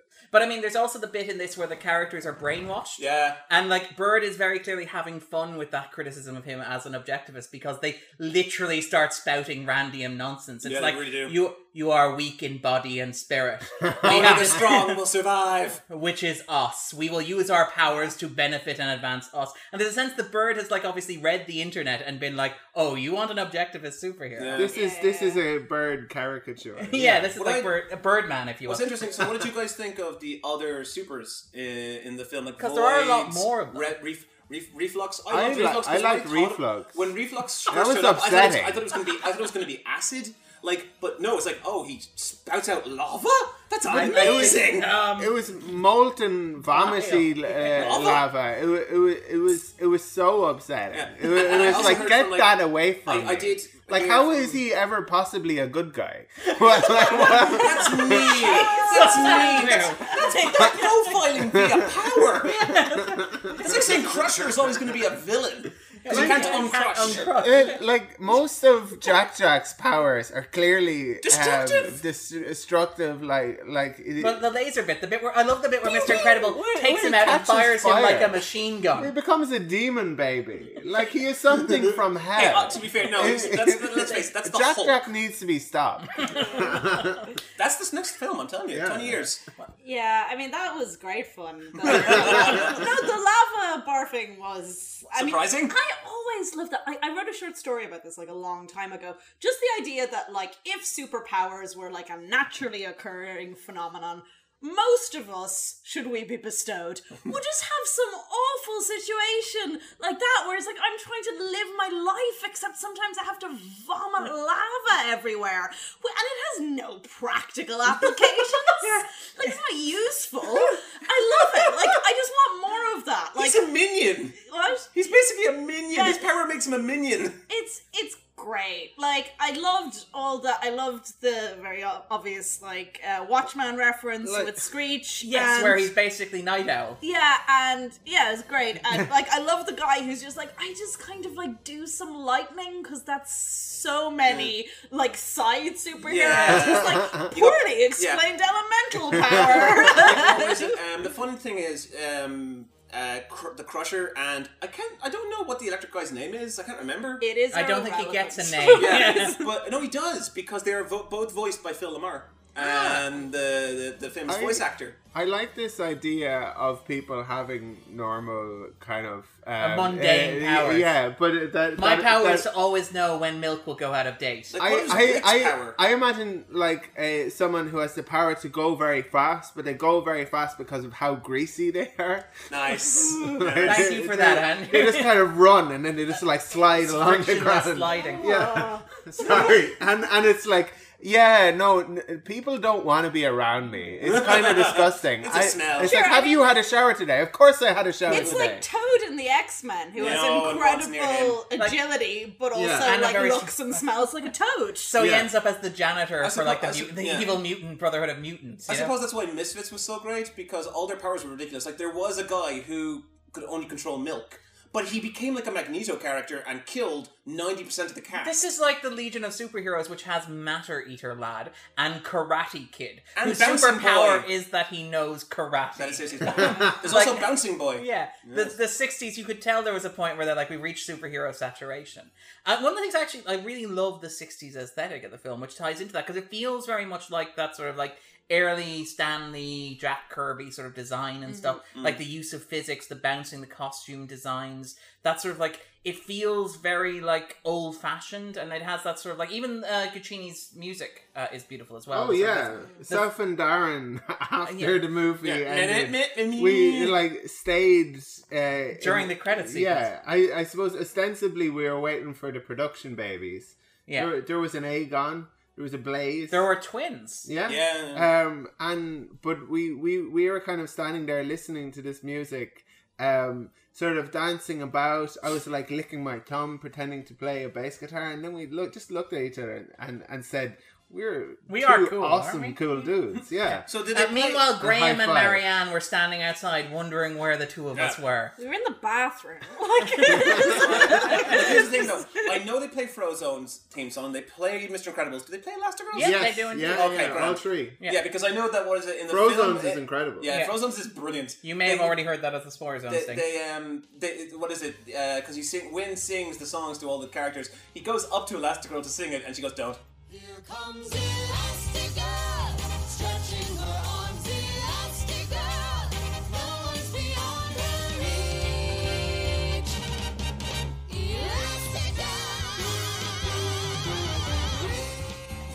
Elastigirl. Just don't. I'll turn this bus around. But the, I really love the 60s-ness of it in terms of the soundtrack, because Guccini, who does the soundtrack, he also did the soundtrack to Abrams' Star Trek movies, for example. He does the Mission Impossibles. He does like the Planet of the He Apes. likes trumpets. He does the Planet of the Apes stunts. He has this very 60s aesthetic when it comes to doing music. And the whole thing looks and feels like one of those almost Serials? Hanna-Barbera cartoons. It has that sort of like Yeah. everything is like even Void's head is like a triangle with her hair where And the it hair goes just goes like yeah, this, it goes flat and then you have like a sort of an isosceles angle on it. Like it's beautifully designed. Yeah, and I think I love, like, I mean, this is, like, an aesthetic I'm into anyway, but the juxtaposition, like, I loved the moment where they're all standing outside this hover train, but all the journalists are taking photos on, like, what look like old-school film cameras. Yeah. Like, it's, like, yeah. And all the television sets are, like, old-style, big block television sets. Like, this is the thing with Screenslaver. Like, in the world of The Incredibles, I don't know if there are mobile phones. But can we talk... Sorry. No. Andrew. Please. Go ahead. Let us not stand on custody. No. I was just going to say, it was interesting to me, though, and this was very, like, to one side, but Wynn, that was his name, White. Yeah, Wynn. Wynn Dever. Fun. How much fun we are having. To be fair, you pointed out Evelyn's name. I didn't realise that. That is sort of at the end, it was like, yes, the tech communications bro was right all along. And you're just like, sorry, what is this film criticizing? If anything? It's really great because it clearly has no idea what it's doing with his character. It's like, there's a moment where, like, she goes and rescues him and kind of takes him to take her away with him. But he goes, actually, no, I'd rather throw myself out of an airplane and go down and save the day. Sorry, maybe I did, but we did get that, and that was definitely there, that it was like, oh, who is this man? Well, he is like a tech communications Trained under Dicker. mogul. He's a salesman. Yeah, but who is also like powerful enough that he has like major influence in the In the UN international community. equivalent of this world. And so it was The just ULN, really, yeah. but it was just really Well, he's interesting. the Steve Jobs to her Wozniak. But it's so, right? Oh my God! But so wow. interesting. But it was just interesting to me that it was like the screens are bad, but also like yes, exactly like this Steve tech Jobs bro will tell us character all. is. Well, 'Cause the funny thing is that it's Steve Jobs and Wozniak in the sense that like Wozniak was a supervillain? no, but they've switched that because like Steve in the real world, Steve Jobs is the evil one. You're going to get people angrily tweeting at us about that. Well, we And can't say that now. It'd be really funny if Aaron Sorkin just tweeted. But I mean, that's the thing, though. And again, this is one of the things where you're looking at the movie, and Marianne's right. You're wondering, what is this movie saying? Because it's like this big, massive tech bro who has this huge amount of money, who out of his own pet interest has decided to advance this cause. Because there's this weird recurring motif that runs through the film of how awful politicians are. There's the moment where Dicker like drops them off at the hotel. He's like, politicians don't trust people who do good for no reason. It makes them uncomfortable. And later on when they're listening to the radio, it's like, studies show that people would rather trust a monkey throwing darts than Congress. That was hilarious. Whereas on the other hand, it's like the tech bro industrialist who will save us all by funding these exceptional people to do exceptional things. And this is just a thing I noticed. It was so obvious that it was a trap when for they were- them When from they the were beginning. when they were going up in the elevator, you know, to Wynn's penthouse. Yeah, yeah. the There's a literal crossing W. of the cloud. There's a W in the sky. But there's also a literal crossing of the clouds just to make sure that you know that they're above us all. Yeah, but it's just like there's a W in the sky. It's like going. Does he have a bat searchlight signal. like Batman?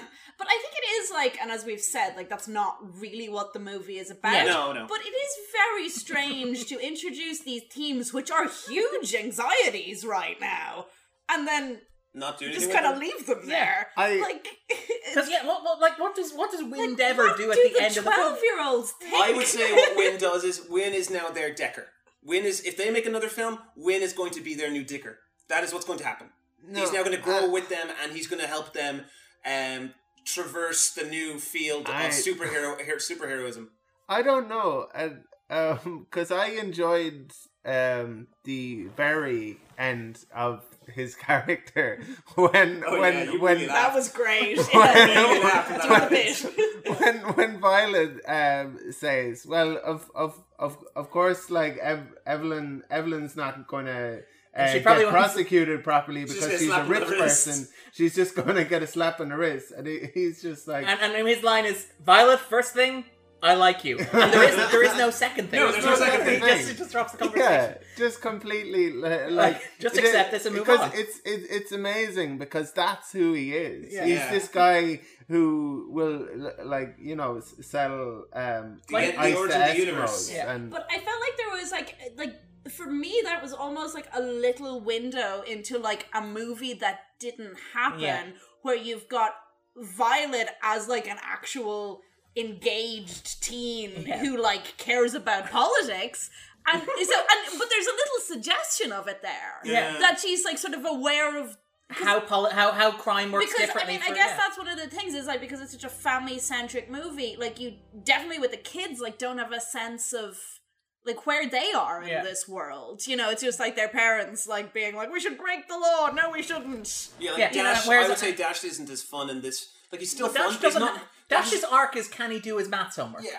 Dash is not as interesting as he is in the first one. Not at because all, Dash no. in the first one is literally trying to figure out where he should go in the world, and it kind of has the culmination in the scene where he's running on the water. Yeah. And just like him realizing this is what I should be doing. Yeah. And then he's just like super speeding around the water against those guys. In this, you're right. It is. I need to do homework.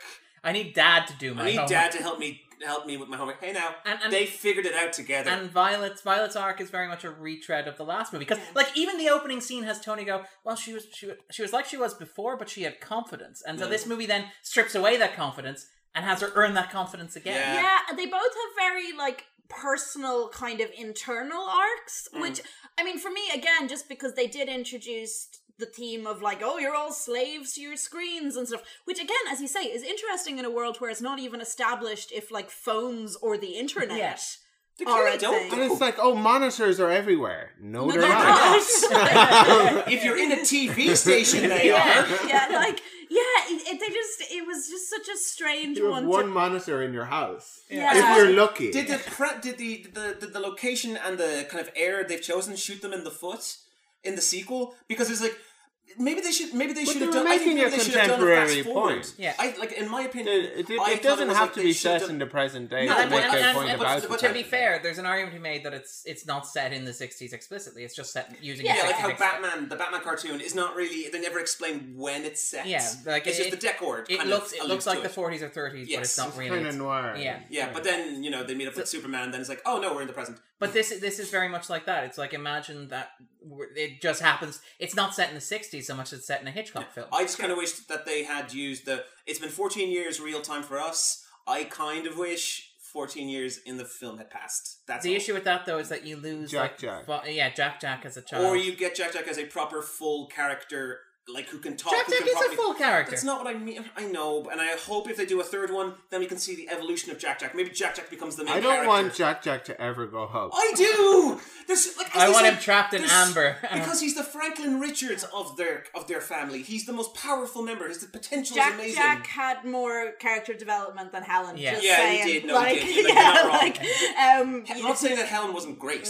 Like I still loved her. I still loved Miss Elastigirl's like action. She had so much fun. She had so much like charm. Not even that, even the jokes and interactions. Holly Hunter is amazing. Amazing. And in particular, even like small scenes, like I've seen the movie twice. One of the interactions that stands out to me is just the scene where she's with Bob checking out the Elastocycle, and she's offhandedly saying, Yes. I used to have a bike. Oh, used to have I a had a mohawk. mohawk. And he's like, you had a mohawk? It's like, oh, you didn't miss much. And it's just, but it's this, like you get a sense of these characters almost as fully formed through the performances and the way the lines absolutely. are delivered. Yeah, you really do. Yeah. I think it's a bit. It's an.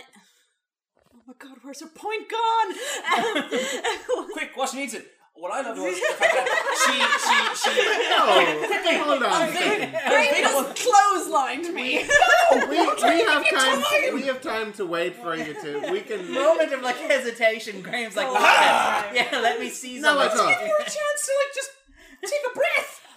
Okay, take a breath. No, well, actually, what I'm getting hung up on, I think, and why See, I've sounded like I've been very critical of this movie, which does not reflect the experience I had in the theater, which was like, We were all laughing. By the way, the spoiler zone was a massive twist for everybody listening to this podcast, where we're like, Spoiler we zone, should we all don't go like and it. see this movie. We love this movie, and then let's spend an hour talking. Sorry, Marianne. but it is joyous. Like, it's like I had a great time, but I think having watched the first Incredibles literally Last yesterday, So they have the same sense of fun, the same sense of joy, action, movement, all the stuff. But what The Incredibles gives me at the end that Incredibles 2 does not is that this sense that all these characters have gone somewhere. And that for me is ultimately what makes the first one a better movie, is that you get that satisfaction of like these characters have grown. And for everything that this movie does so well, and does so well like in comparison and sometimes even better than the first movie, that is like the heart of it that's missing for me. Well, you know? I mean, there's an extent to which, say, like Toy Story, in the first movie, there's this tension between Woody and Buzz. But they're close friends by the end of the first movie. So, like, there isn't going to be that kind of...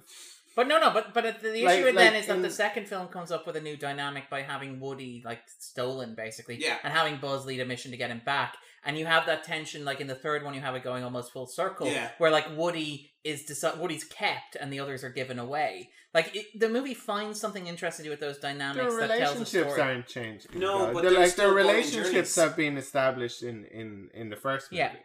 So like the Yeah, it's more about having like a change of focus, I Yeah. think. Like, I mean, I'm sorry, I don't actually like this line of kind of like, if it was a different movie, maybe it could have been like this.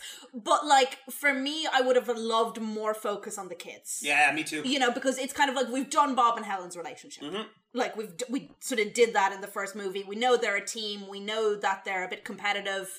That Helen is more like, I like to be on the right side of the law, where Bob is like, you know, that's all established. this didn't focus on that. I feel like they It were still is. like the like running team of I think it did like Skirt you know on the it. phone calls and like, oh, am I going to come home? Oh, don't worry, honey, I've got it under control, but secretly I'm gritting my teeth. Like, you know, I mean, think that was We less, still don't know if Dash has any friends.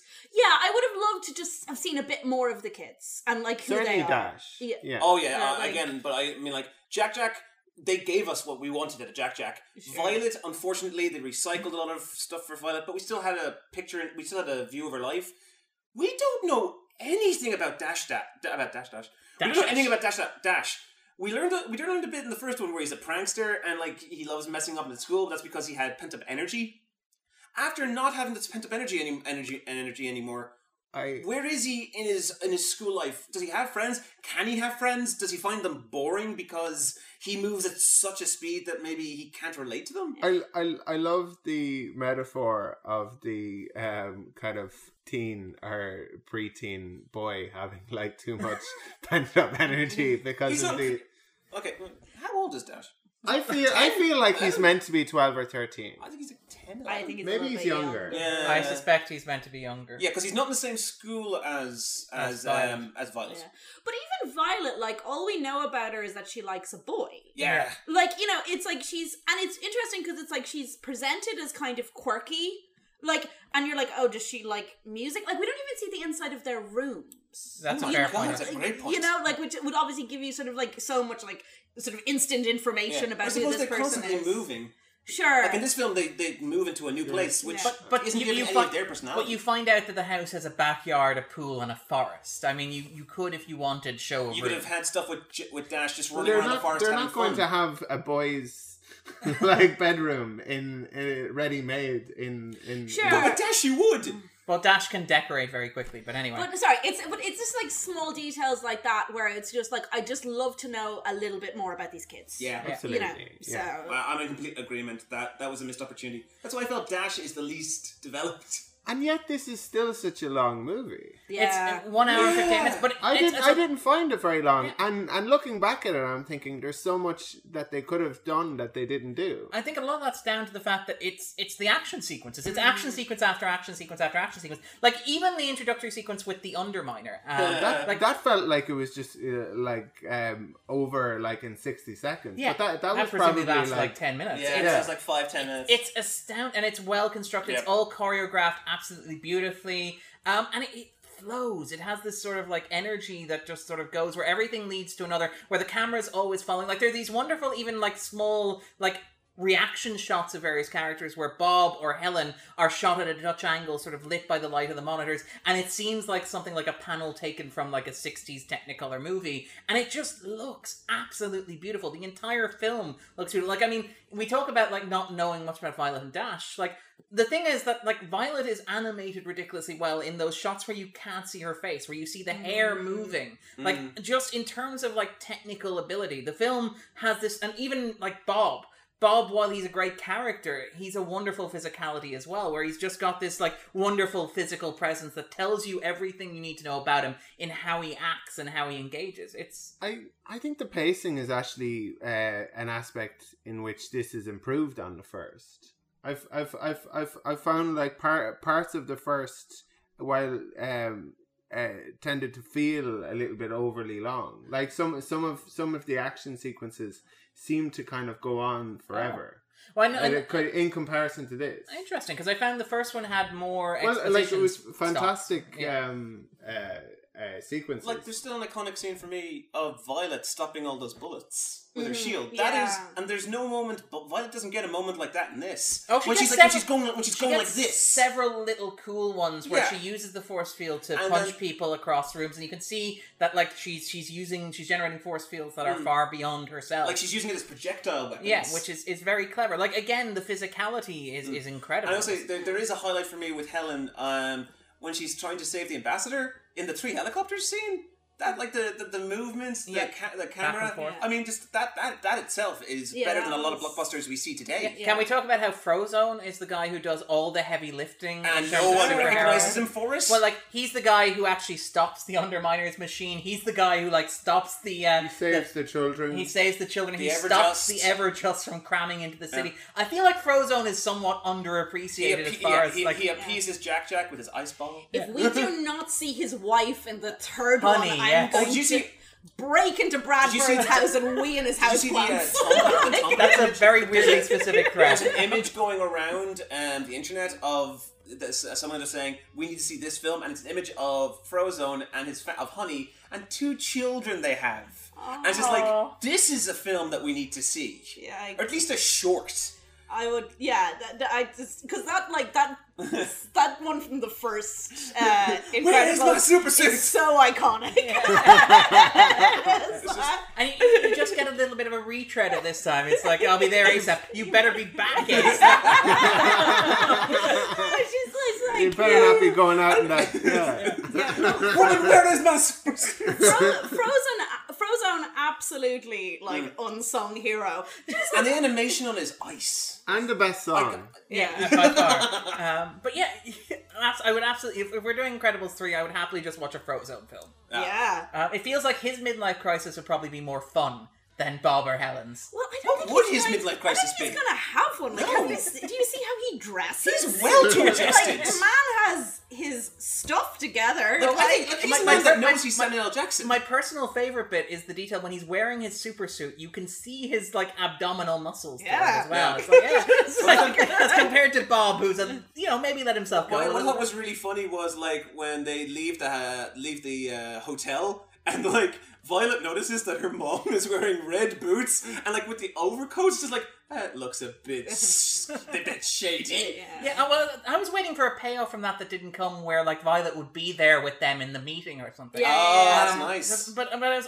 She goes invisible. Because it is, like, you see the boots, and there's no payoff to it. Yeah. This is, like, the more I think about it, the more I'm like, the kids were underused. Yeah.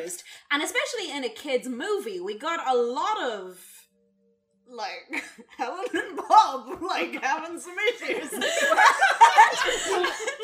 I think the first one, which I also can't relate to. I didn't think there was a huge amount of that, but the thing in the movie that definitely meant nothing to the kids was 2 adult women having kind of knowing kind of conversations about with drinking each other at work. And about the way things are. I was like, are those Negronis? What time is it, guys? That's like it was like 4 in the afternoon or something. Those audiences were like, who is this for? You're going back for a bit of grip So are and you a grin? Samantha? Oh, tell me I'm a about Karen. it. But Yeah.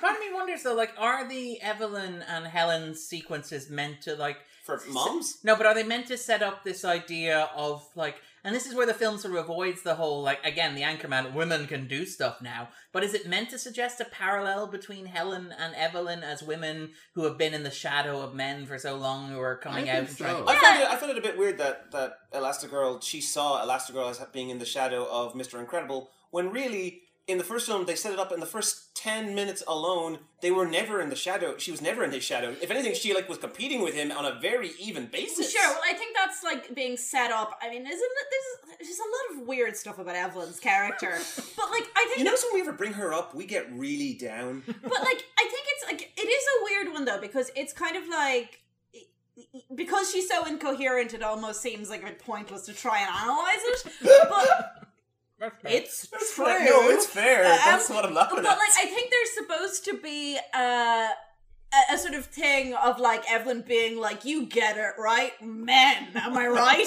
And Elastigirl's like, "Well, no, not really. I'm in a functional marriage." And Evelyn's like, "I have a choppy Since haircut." yesterday, by the way. Like a Negroni. So easy, even he can make it. Yeah, I'm like, in a functional marriage like this last week. For the past, 45 minutes. You know- Before that, I thought my husband was having an affair. yeah, and it's just a bit, and like, and I thought there was a little bit of like, with Evelyn's character of like, oh, this bitter woman who's not getting recognition for all her amazing inventions, and it was like, well, yeah, like that is a fair sympathetic. point. Like, but she's like played off against like Elastigirl, who's just kind of like, I'm just happy being responsible for everything all the time. Like, you know, I mean, Well, it's look, very important for men to take credit for things, sure. rather than to be good at things. How much did that peak as my voice soared into the gender sphere? Just like another thing. Graham? Yes, Darren. Why upset the system? It's working so Why well. rock the boats? The ever just. Well, there's the really awkward moment where Evelyn's arrested, and where Screensaver's arrested, the guy, the pizza guy who was That was Sterling. mean. And That was where- really mean. Where the police officer goes, "Sure, blame Blame the the system," system. and it's like, what point is the film making here? And it's like, yeah. So is he just He a was pizza- literally brainwashed. Yeah. I think that was like. So he was just a pizza guy. Yeah, he was surly, and also a pizza was called. Ooh, she's a villain. Yeah, oh yeah, and then she became like, I want to speak to your manager, Mom. Like, and it was just kind of like, it was just all over the gaff. Yeah. Like, all of that. Like, yeah, but it was like, yeah, sure, blame the system. And it was like, Brad, there's a big policing problem in America. Have you heard? What I thought was, and this is just for film continuity. I'm like, you've seen that Screenslaver enslaves people with screens. I mean, like eyes, like that's a very obvious thing. And he's talking incoherently, like all his victims. I'm Can surprised. no one put that two and two I'm together? surprised it took Helen that long to do it, though. Yeah, me too. Although I did like But she was the only one that got it. the So. hypnosis thing. Yeah, the hypno. In the apartment though, it has a hidden Mickey Mouse in it. Where? So in that little machine she has with the stopwatch on the pendulum, there are basically 3 spinning wheels that are aligned to make they Mickey do love Mouse's it, Mickey's silhouette. head, yeah. My God, you watch things closely. To be fair, I did the same. I was looking for something. It was like the A113. Yes, well Yeah, that's the- Dementia 113 at the Yeah. end, yeah, yeah. yeah. Which is nice. A nice shout out to the great Irish horror film, Yeah. which we won't be covering on this podcast. Ah. Graham, earlier in the podcast, you Oh, God, what did I do? clotheslined Marianne. No! You were going to say something. I don't know now. Did she want to close on me now? All right. All right. Lots of verbal clotheslining. No! I'm sorry. Well, subscribers to the Patreon can listen to an extra you guys hour have and a a Patreon? half of the podcast. Well, yes, that was what I was after getting this. at. But Do you guys have a Patreon? but for our I was wondering, is there anything else that anybody else wants to talk about? We didn't on talk this about the short. Did we talk? Oh, We Bow! did not talk about Bow. love Which Bow. Andrew loved. Andrew really was did. so vocal about his I love kind of of want this to hear film. Andrew talk about what he loved about Bow. No, it was I was just sitting great on the because like I was right beside him. It was the brilliant. hilarious thing was basically it was this short where there's a dumpling that becomes sentient. And there were so many hilarious things about it. Like, it was hilarious how cute it all was. There was the moment where the woman first bites into the dumpling and the dumpling starts screaming, which was hilarious in itself, but it was also hilarious because other kids in the audience were getting really upset at this horrifying spectacle. I saw this last night in a cinema in inner city Dublin, and there was a great line from like a 14-year-old sitting 1 or 2 rows in front of me, who, when that happened, their response was "Duff." Reed, who went with us, when the dumpling started to grow limbs, she said, "Oh God, no, it's evolving." But it's really beautiful because it becomes this sort of touching story of motherhood. Yeah. And then the dumpling becomes a teenager, which is hilarious. It was so good, and but like even all these moments within it, like where the dumpling wants to play football, and the mother like there's this gigantic sliding tackle. Yeah. Or the moment where it gets something from the fridge and slams the door so as to draw the mother's attention, opens the fizzy drink very loudly, and then walks out of the room. There's a whole host. When I saw that the first time, it was just like someone just went, "I bet you she's going to try and eat that thing at some point." And then she eats it. It was like, "Oh God, I thought it was wrong." Yeah, well, that's the thing. Is that like it's a very intense short for kids. It seems because like the moment where people the music stops when she shoves the dumpling in her mouth and when she swallows it. And, like, there were gasps the first time I saw it. I think there might have been gasps this time A child definitely at somewhere in the cinema was like, "She eat it!" And it was like, she did. There was no chewing. She swallowed that thing whole. That doesn't make it better. Now it's just going to get dissolved by acid. I love when the Andrew shut that down. head kept kind of falling down, and she fed it. She fed it so that its head would go back up. More filling. That was adorable. Or when it did a header, and its head was also sunken back in again. Also, the little sort of dodgy goatee thing that it grew on itself. No, when she gets a knock at the door one time, and he goes. And the girl shows up and she's like, "Hello," and just shows off the ring, and she like go, "Oh." It's really great visual storytelling. Dumpling it has taken things way too far. It's like, dumplings aren't meant to get married. I did like. Apparently, this short though did not go down well in America. Really? Yeah, they did not like it. They did not know what it meant. They didn't understand the metaphors behind it. Felt like it was fairly clear. You know, it's very clear. I saw a lot of weird reactions on Twitter. Yeah, there's a lot of weird reactions. Mother They did not like literally it. swallowing her child rather than releasing him into the world. Yeah. And then, like, it clearly meant that they must have had some kind of fight, and that's why he wasn't there. That's why he came back. Well, it's but apparently Americans didn't get it, and the person who made the short was, I suppose, a little sad about it. Or what it was, because it's like obviously the person who made it was from, I believe I'm not quite sure which it is. Korean descent? I think it's Korean. I think he was Korean. Yeah. Okay, if anyone can. Someone will at me. I hope not angrily. And the whole point is, this was a woman, a person telling a story that clearly meant a lot great to them. deal. It's a very personal and story. Wanted to share the story to the world, because you will get a world audience with a Pixar film. Yeah, and it's and America just goes, "Nope, we don't get it." Oh, it's a Chinese Canadian. Excuse me, Chinese. And I think there's also so much in so many cultures about like putting your feelings into your food. Yeah, you know, absolutely. and like that sort of like, yeah, it just, I mean, it almost seems like banal to try to explain it. Do you guys have many American listeners? Yeah, we do. Not We anymore. actually- Are you guys okay? But yeah, so with regards to either Bow or Incredibles 2, is there anything that anybody else that we haven't covered already? Darren is like, wrap up the class. Get out of my house! Hey! I want to shout out a very special lady. Go on, Andrew. Graham's girlfriend. Oh, Breed, yes, Breed. We She was going to come and then changed her mind.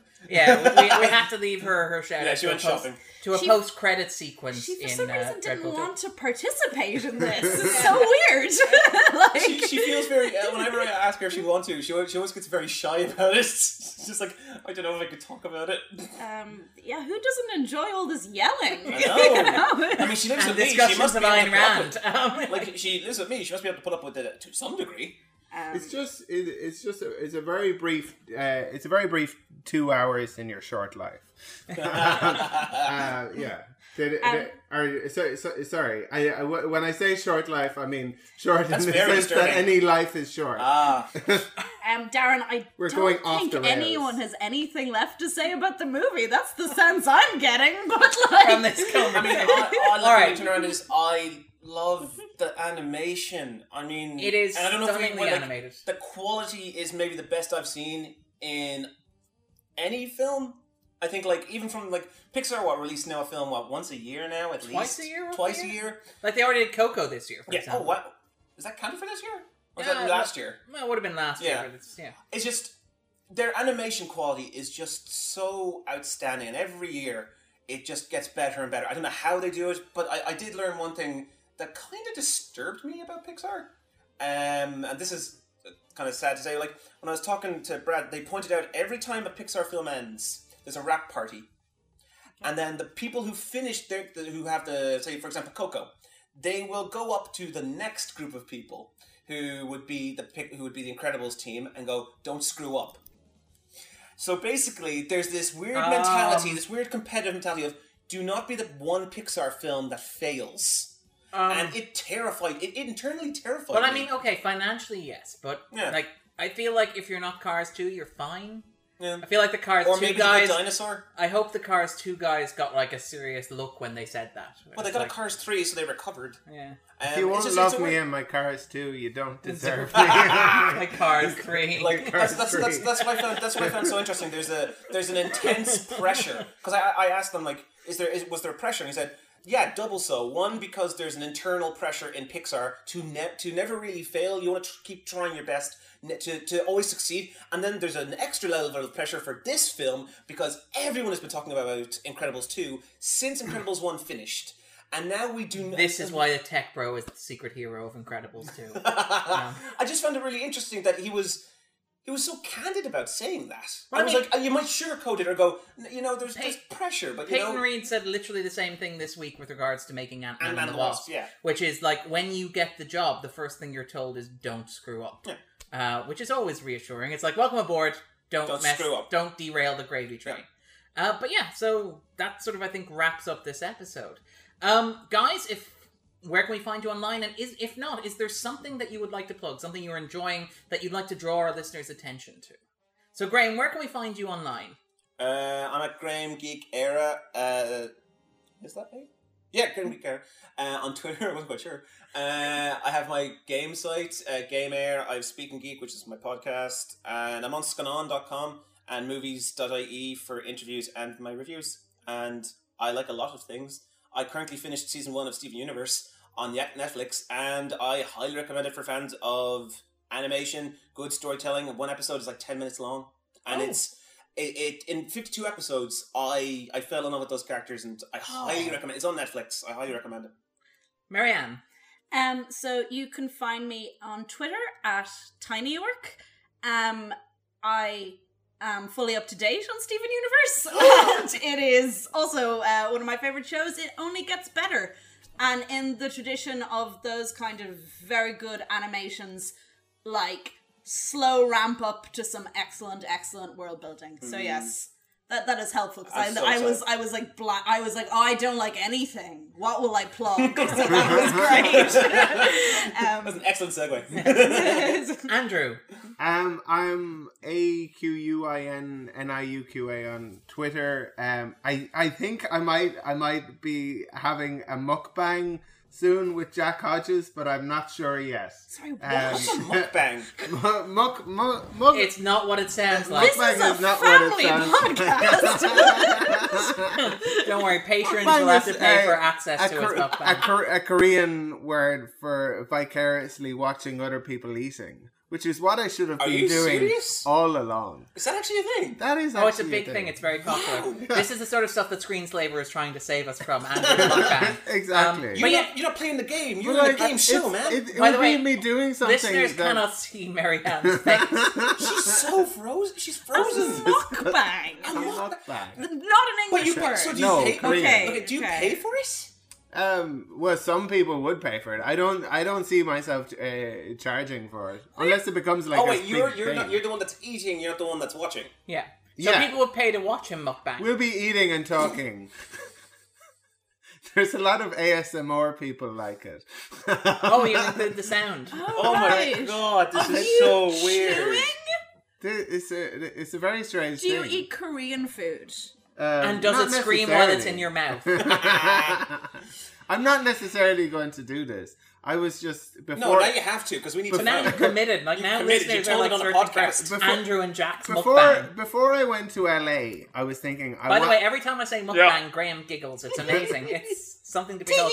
Whereas Marianne seems to grow more and more. Disgust. I can't leave because I'm in the middle of the couch, but I want to. You can So flip. it's like- You could flip. Is that it? Whenever- Bang, Andrew. it's, Don't worry, we'll include it in the show notes. it's before I Will we went. put the link to it? Oh, we'll start playing. We'll have an autoplay. In fact, the first episode's going to autoplay after this podcast. Oh, a YouTube video will start playing on your podcast app. But yeah, so Swiftly to Darren. I am Darren_Mooney. You can find me online at Twitter. I also write at the Movie Blog. I've written in Cineran, the Irish monthly film publication, and various other podcasts, including, say, the Xcast or the Star Trek Deep Space Nine podcast that's running at the moment. Oh, nice. Yeah, so you can also follow 250 online at Stitcher, at iTunes. We are on Twitter at the 250, spelt using real letters. Unlike Incredibles 2, we retained the. We managed to hold on to that. You can also listen to us directly at SoundCloud as well. So take it easy, guys, and we'll be back next week. We'll be back next week covering either The Secret in Their Eyes with Anya O'Connor, or possibly Mission Impossible if it makes the 250. I think it will. There's a good chance. The buzz on it is they're describing it as the Generally, Dark when Knight. Graham says that a movie will make That's the not true. 250, it won't. Yeah. Oh, that's true. That's true. Yeah. We're still Yes. waiting for Justice League. You still owe me that milkshake. I do. Anyway, take it easy, guys. We'll see you next week. Bye. Please hold for your mukbang.